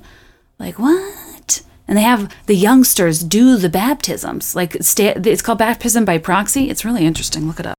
Oh my gosh, did you guys read Rachel Parcells' Dirty 30 blog post? What a thrill. You know, I'm segueing to an ad, and BetterHelp asks me, you know, what interferes with your happiness? And I'm like, man, I guess everything. From getting fajitas for attention to suffering while getting out of a pool. I have a few things to talk to a therapist about, but that's what's great about BetterHelp. BetterHelp is a fantastic company that assesses your needs and matches you with your own licensed professional therapist in a safe and private online environment, which makes it incredibly convenient. You can start communicating in under 24 hours, and this isn't like self-help. It's legitimate professional counseling. And what's great about the digital piece, not only kind of lowering the barrier to entry and you're, allowing you to be comfortable in your own space while maybe trying out something new, but also being able to send messages to your counselor anytime and get timely and thoughtful responses. And you can schedule weekly video or phone sessions, whatever you want, all without ever having to sit in an uncomfortable waiting room. They're very committed to facilitating the right match, so it's easy and free to change counselors if needed. And there's such a range of expertise, which I think is great too, from, talking about your relationships, if you're having sleeping trouble, stress, anxiety, depression, anger, family conflicts, LGBTQ matters, grief, self-esteem, trauma. Anything you share is confidential. And I really think this is such an affordable and convenient, but more importantly, professional company that is making it a lot more simple and less daunting to try therapy. So many people have been using BetterHelp that they're recruiting additional counselors in all 50 states. It's not a crisis line. I always want to clarify, but if you look at the testimonials on their site, they kind of speak for themselves. Truly, it's super easy and super confidential, and you can find the right match for you. So, as a listener, if you want to try, you'll get 10% off your first month by visiting betterhelp.com/BeThereIn5. Join over 1 million people taking charge of their mental health. Again, that's BetterHelp, HELP.com/BeThereIn5. You know, it's been a minute since I talked about Liquid IV, but I drink it every day, and I keep meaning to tell you I'm so jazzed. They have a guava flavor now. I want to be on the board for guava, just like as a fruit. I just think it's so unsung and it's so delicious, and it's my favorite Liquid IV flavor. Anyway, I'm getting ahead of myself. I get very tired throughout the day, and especially crash at like 3 to 5. That's kind of peak when I need to be like alert and still working before, my husband gets home and the dog loses its mind and then my attention gets diverted. And you probably know Liquid IV from their popular hydration drink mix. They also have this energy multiplier that's an absolute game changer and gives you like a little extra boost. And one stick is like drinking 2 cups of coffee. And it's an all-natural alternative to processed energy drinks for sustained energy boost throughout the day. I am not alone. According to Liquid IV, half of Americans report that they struggle with daily fatigue and lack of motivation or poor mood, decreased focus. But Energy Multiplier is my perfect 3 p.m. pick-me-up to upgrade my vibe. I love science. Very sciencey podcast. Liquid IV's cellular transport technology delivers an optimal ratio of nutrients for more efficient uptake. So the ingredients are clean, which is important, non-GMO, vegan, free of gluten, dairy, and soy, and enhanced rapid absorption into the bloodstream gives you a lasting energy boost fast. And beyond that, they're on a mission to positively change the world. Hug, please. Gotta pay the bills, buddy. The company has donated over 10 million servings globally in response to COVID-19. Over 4 million products are being donated to hospitals, first responders, food banks, veterans, and active U.S. military. So you can grab your Energy Liquid IV in bulk nationwide at Costco, or you can get 25% off when you go to liquidiv.com and use code BeThereIn5 at checkout. That's 25% off anything you order when you use promo code BeThereIn5 at liquidiv.com. Start fueling your adventures today at liquidiv.com, promo code BeThereIn5, and try the guava.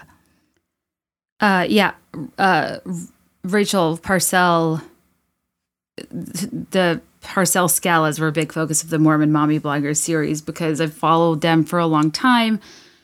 And I just think that they're kind of this premium example of like aspirational, out of touch wealth and excess, but also, and there's a part of me that like feels like I've known them for so long. I have like a soft spot. And I think too, when people are in really insular worlds, I find there's like an earnestness, even though it's like objectively off-putting at times. It's also like, I really just think they care about like their family and having nice things. And like, that's their life and their world, and that's what they share. But I will say, I like when people are more vulnerable and open. And Rachel put out her like 30th birthday post and talked about using a vibrator. And like, man, between her and Turtle Creek Lane, it's like, yeah, get yours. It's nice. It's refreshing to hear people speak frankly about these things, especially people that seem a little bit more conservative and or uptight and or I don't know what the word is for Turtle Creek Lane. It's almost like the musical of it all is so cartoonish. It's almost asexual, so it's hard. It's interesting to see people in a different light. Not that I'm accusing her. You know what I mean? It's just like sexy or scintillating or these are not feelings I feel when I am listening to her talk about the different background stories of those in the bunny community, which I think was a huge missed opportunity to highlight Possum Kingdom. What I know people in Texas think is it's commonplace because like I guess rich people have houses there, but to an outsider you have to admit Possum Kingdom is the most comical neighborhood name for a wealthy subdivision. As a person who's obsessed with neighborhood names, what was I talking about? Oh yeah, I liked the article. I mean, anytime in 1,000 words we go from Jesus to G-spot, sign me up. Okay, I promise I'll wrap up. I could literally do this forever. I could go into my magazines for forever. Don't forget, if you want to hear me read from these YM magazines, you can go to patreon.com/BeThereIn5. Oof, taking off a sweatshirt in public. Yeah, I try not to do that. If I'm wearing a sweatshirt, I'm planning on it anchoring the ensemble. Because it's different than a jacket because, yeah, it's over the head, over the hair. You're not only dealing with like static and crazy bedhead, you're also risking midriff showcasing, which is fine. There's nothing wrong with it exposing your midriff. Just some people are more comfortable than others with theirs. I'm a regular Kyle XY. I don't want people to see my belly button. And it's a funny comfort level thing that I marvel at the teens and their comfort with crop tops, and that like they'll wear them, to go to a sit down dinner. Like that's insane to me.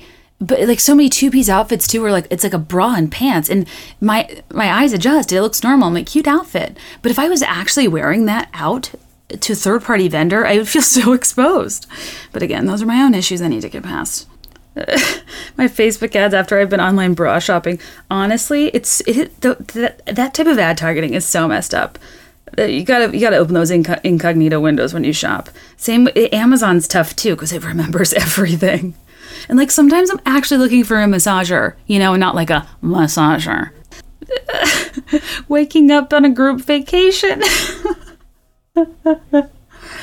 Oh, yes. Especially if you're not, it's like, if it's couples too, typically the relationship is anchored by one friendship, and then the other, it's very rare that it's like two parallel lines of best friends. It's like the wives are friends or the husbands are friends, and the other two are like close-ish, but not really share a dressing room close, make you a bead lizard close, if you will. And then I'm like putting on mascara and brushing my hair and dry shampooing, but also wearing my pajamas so I don't seem like I'm too try hard. My other problem with vacations is for me to relax is to sleep in a little bit and to not be rushed. And I think it's awkward to vacation with other people who have very different ideas of fun or different ideas of like wake up time and what they like to do, because if I'm like getting up to watch a sunrise, I'm not vacating my life. I'm quite literally karate chopping my REM cycle and putting myself in a bad mood for the rest of the day because I woke up so early, because I naturally just fall asleep later than a lot of people. And that's the other thing. So you get up at 5, good for you. I go to bed at 2 or 3. I work in late hours. You work in early hours, or you're productive early, I'm productive late. Why are your hours better than mine? Why am I a deadbeat late riser and you're a productive, what do they say? Early bird gets the worm. I just don't think it's fair. And I feel like it's uncomfortable when I want to sleep in on a group vacation.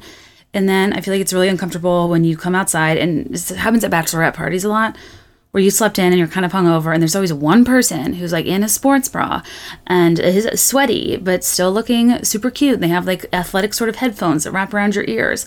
You're like going to get coffee and you don't know them that well, and they say something to you that isn't condescending but sounds condescending coming from somebody sweaty in a sports bra.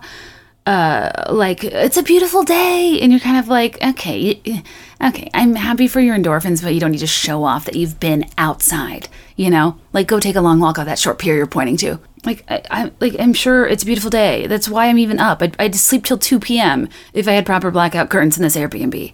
I'll get outside, I'll get ready, I'll be chipper soon, but in this moment, it just is so annoying.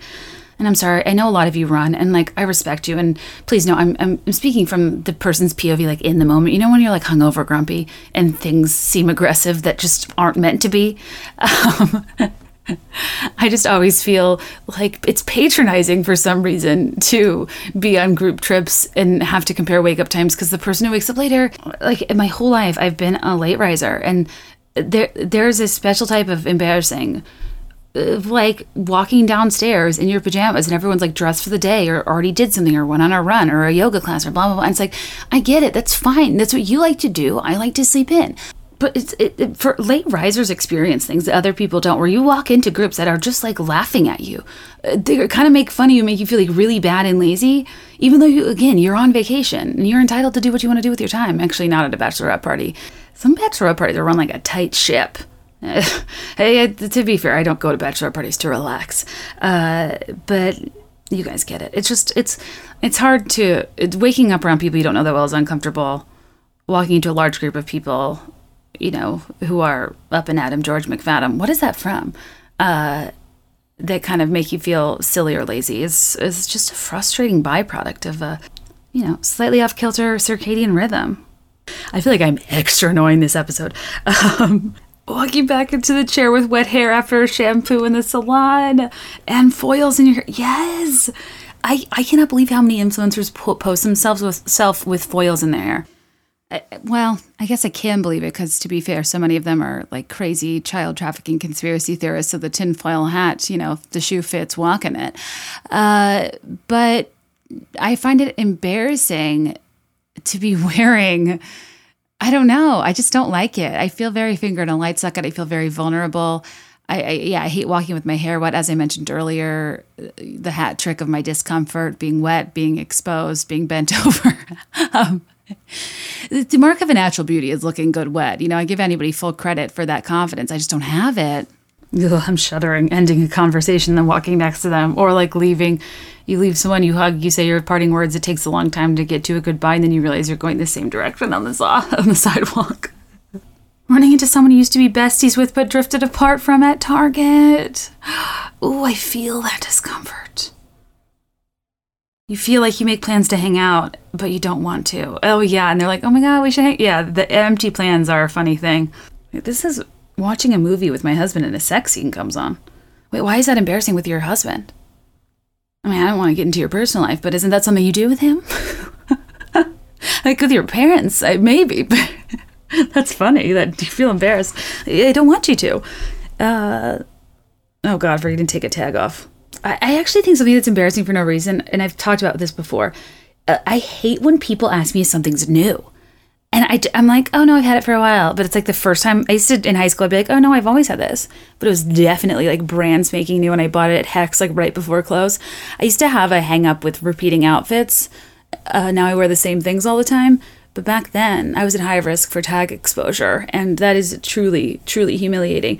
Not only from a price point and red clearance sticker standpoint, but also just from, I don't know, like, why is that embarrassing? All of these things, I guess. But I am cringing thinking about the times when I've had a tag on when I want people to take me seriously. But then I'm like, oh, they think that I bought a new... I went to the store specifically for this occasion and got all gussied up just for this. And it's like, no, I didn't. I bought it for something else, but I just hadn't taken the tag off yet. Because what if I want to return it and commit a small crime? Buying ice. That's so true. Why is that weird? I also find it confusing because it's always outside of this, like the parameter of the store, like the part you go to when you've already checked out. And I'm like, people could just be stealing ice, So then you have to get the ice and then go around to get back in the store because I don't like to reverse cut through checkout lines. It's kind of weird. Chasing something floating off with the wind. I can't explain this, but I kind of think umbrellas are embarrassing. It's like, how is preparation embarrassing? Returning clothes to a store, carrying them in a different bag from a different store. I do try to use the original bag. Wow, this is the level of detail I love. This is like what I live for. The unexamined life is not worth living. These moments are funny because it's like obviously we would all do anything to interact again. And these things don't prevent me from living life, and they just pass. And it's almost like it's normal for there to be so much weirdness in our interactions, that you just tolerate at a point, and it is what it is. But it's funny thinking about these things, just not really coming into contact with many people. It's a weird thing where you can curate your interactions and think so heavily digitally that you almost forget using the word hubby earnestly. I know this is going to bother people. I know a lot of people use the word hubby. I don't know why it really gets under my skin. Maybe it's because a lot of bloggers, it's very, like, there's two types of people in this world. Again, in addition to the ones that entertain and the ones that observe. Two types of bloggers, rather. There's people that, like, in their bio, like, say what they actually do and who they are. And then there's people who, like, lead with, like, wife to so-and-so, or so-and-so's my hubby, or like wifey. Oh, I struggle with wifey too. It's something about them being a wife, them being a mom, and then what they do, or them loving their hubby and loving their kids, or like a heart next to their hubby's name. They say, like, the word hubby comes up a lot in like Instagram bios. I think that's interesting. I don't care if you use the term colloquially, like it doesn't bother me meaningfully. I think that the context in which it bothers me oftentimes is it's used as a way people almost introduce themselves, or like they'll tag their hubby in their bio, and like lead with not who they are fundamentally and what they do and their person, but lead with the titles they're given that are determined by their relationship to others. And I think the nitpicky feminist in me wants us to, like, especially if your vocation involves Instagram, wants us to lead with like, what do we do? Who are we? I get that your priority is being a wife and a mom, but I'm here for you. What's your vibe? I'm not here for the hubby. I'm very rarely here for the hubby, let's be honest. Like when there's a husband takeover, swiping right on through. Or when Turtle Creek Lane's son comes on, like, nope, I'm good. If you're not here to show me the Seussical, the musical decorating process, I'm out. Calling adults by the first name. This is something that's so funny because, like, we're adults. And it's not weird when somebody calls you your first name, because that's your name. But for some reason, in my head still, since my parents were like pretty strict about this, or not strict, but like, very manners oriented, and we called people Mr. or Mrs. Distinguishing between Mrs. and Ms. or Miss as in your youth is also a horrifying ordeal. Because I hate that it's contingent upon if you're married and you're like kind of gauging if somebody, it's very strange.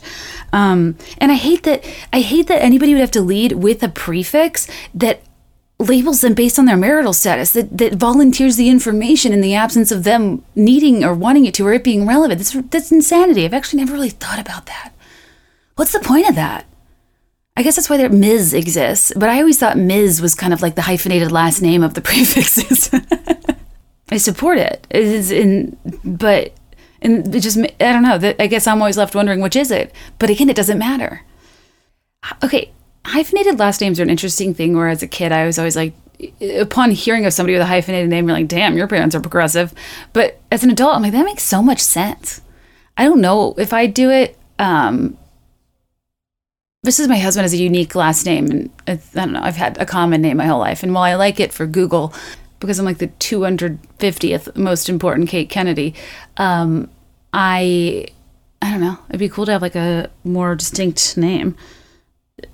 But that's just me talking about the cosmetics of it, or like how nice it sounds, not even like the root of it, which my point is a hyphenated last name, like that's super cool. Because like the mother's carrying it, for the love of God.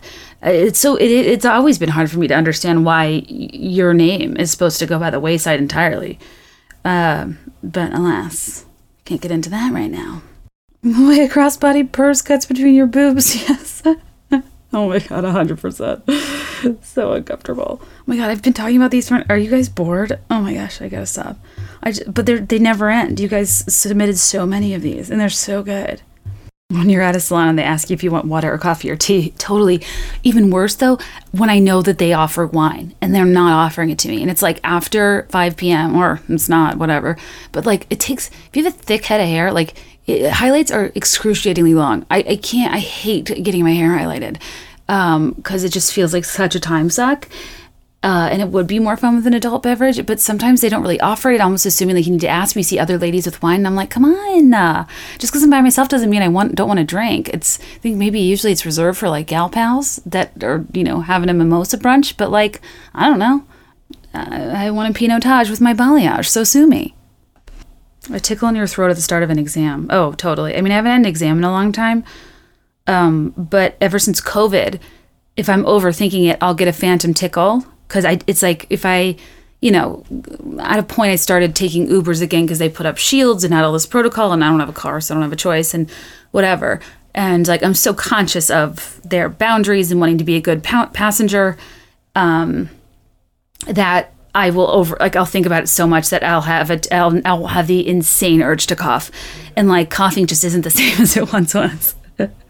Hiding your underwear and your jeans at your annual doctor's appointment. I always think about that. I'm like, why? This is the only time I'd maybe want a cubby, but then ew, I don't want. then you have to sanitize the cubby. But it's like nobody's sanitizing the folding chair where you put your stuff down. Like, why is there nowhere to put it? It's very, very weird. Same with if you ever go full nude at a spray tan, which I don't do very often anymore. But when I was younger, I was brazen. I was like, I can't have tan lines. It's ridiculous. Now I don't care. I guess maybe like a wax would be a better example. Changing directions in the middle of the sidewalk. Yeah, if I realize I'm going the wrong way, I will walk to the corner, probably do a quick panoramic, and then either go across the street to turn around or kind of like do it slowly and purposefully so there's a full turnover of the people around me. What are we doing? I love this. Something that's embarrassing for no reason is when you have guests over and your home looks like you actually might live in it. Yeah. Like, why do things have to be pristine? I'm such a rose. Because we all know, I mean, I guess some people are pristinely clean, but I am not, and I'm very self-conscious about it. And honestly, I'd probably take more OOTDs and fun stuff in front of like mirrors, but I never feel like cleaning up in the background. And I feel like I see so much of the way people nitpick at like the smallest thing bloggers do, and I'm like, it's just not worth it. When you walk into a store you don't know and it's very expensive, but you still browse and try something on. I know that is so uncomfortable because you know that happens a million times a day, and they can sniff it out whether you try something on or not. And the charade of of trying on like a $350 silk blouse that I'm never gonna. It's so ridiculous. Half the time I don't even try it on. I just pretend. But also these are things I used to do that I don't think I do anymore. Again, I don't go into stores much, but I always feel this way in Intermix. I always see stuff in the window and I'm like, oh my gosh, this is so cute. But then it's like, I don't know, this chambray shirts for some reason made by Givenchy. I'm like, why would I spend $600 on this button down that still buckles in between boobs because nobody has figured that out yet? Yeah, asking if you should take your shoes off or leave them on. My thing with that too is that sometimes people are like, whatever you want. And I'm like, do not put this ball in my court. Like, this is your home. I need you to tell me definitively what your preference is, and I will comply. I might not like it, but I will comply. What I hate is when you are trying to operate against somebody else's rules. They are making themselves sound flexible, but they are not. And then you breaking those rules still produces consequence in their head without them realizing that you are unknowingly breaking it because you didn't communicate your needs. Just tell me exactly what you want me to do, you know? I need to cut myself off. Returning anything. Oh my God, I hate returning stuff. That's another example of where I feel like I'm going to be accused of a crime I didn't commit. My problem is, and I don't do this with shoes, but sometimes like I'll put on a shirt, I'll wear it around a little while, or like I'll put on jeans, I'll work in them, and then I don't realize I don't like them until I am introduced to their function, you know, and then they're not really functional or not looking or wearing the way I want them to. This is how I feel with every pair of jeans that I love when I try on. Is really bad about bagging out to a degree where no matter how many times you put them in the dryer, they just never get that original shape back, and that drives me nuts. So tags are still on, they're still fresh. They're maybe worn for like 10, 20 minutes, but I still feel like I've committed some sort of fraud. And I'm here pretending like these are jeans that have never been worn. When they've been lightly worn, but not, I didn't have an agenda. I didn't take a picture of them. If a new outfit is worn in the woods and your crush didn't see it, like it didn't happen. In my case, I guess it would be photos, because if I don't like post a photo in it, but like I don't even really do that anyway. I think I've said this before. It is a weird phenomenon that, like, I'm not a fashion blogger, and I'll do swipe up sometimes, but for stuff like typically on Amazon or like Sephora or stuff I really use and like and or get DMs about, because I know people give influencers a hard time for everybody asks me about, but I don't think people like it's totally fair, because when you get a certain amount of DMs about something, it's easier to just like address it, because what happens is you're going to get flooded with that same message over the next 24-hour period unless you clarify it. So even though it seems like self-indulgent and like a lie, it's actually, I mean, it's not the craziest thing to try to kill two birds, you know? And I also just think a lot of like parodying influencers teeters on sexist, but that's for another day. I like to snark on influencer behavior, but I think on snarking on the way they act and talk is something I really don't like.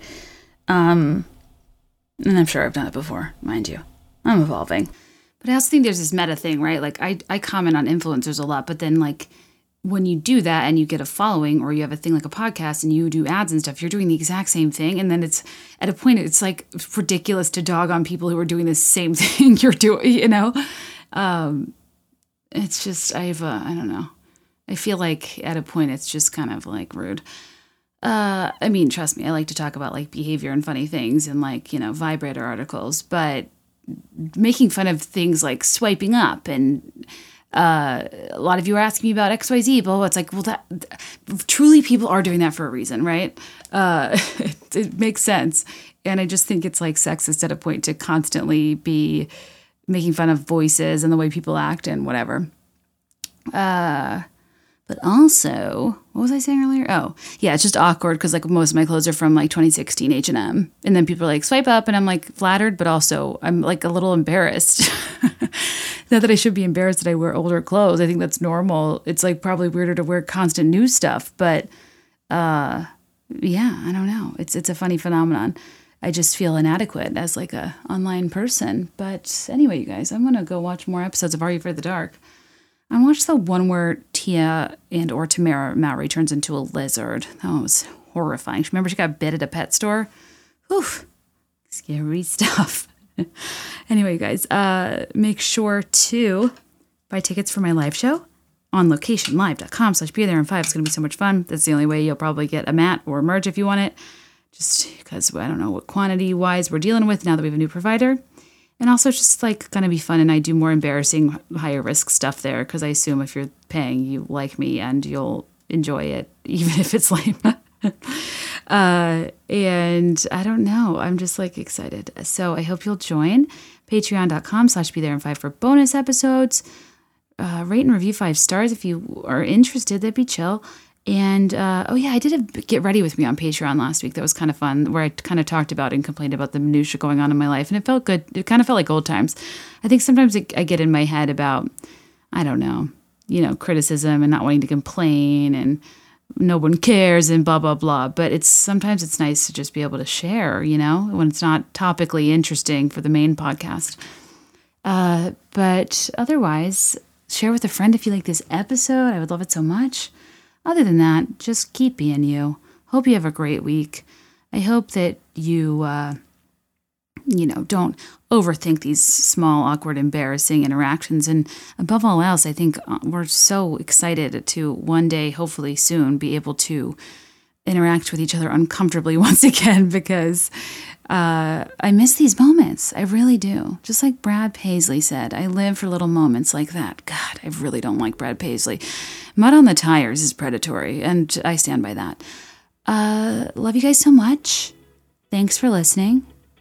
And as always, let me know your thoughts, and I'll let you know mine. I'll be there in 5, I swear.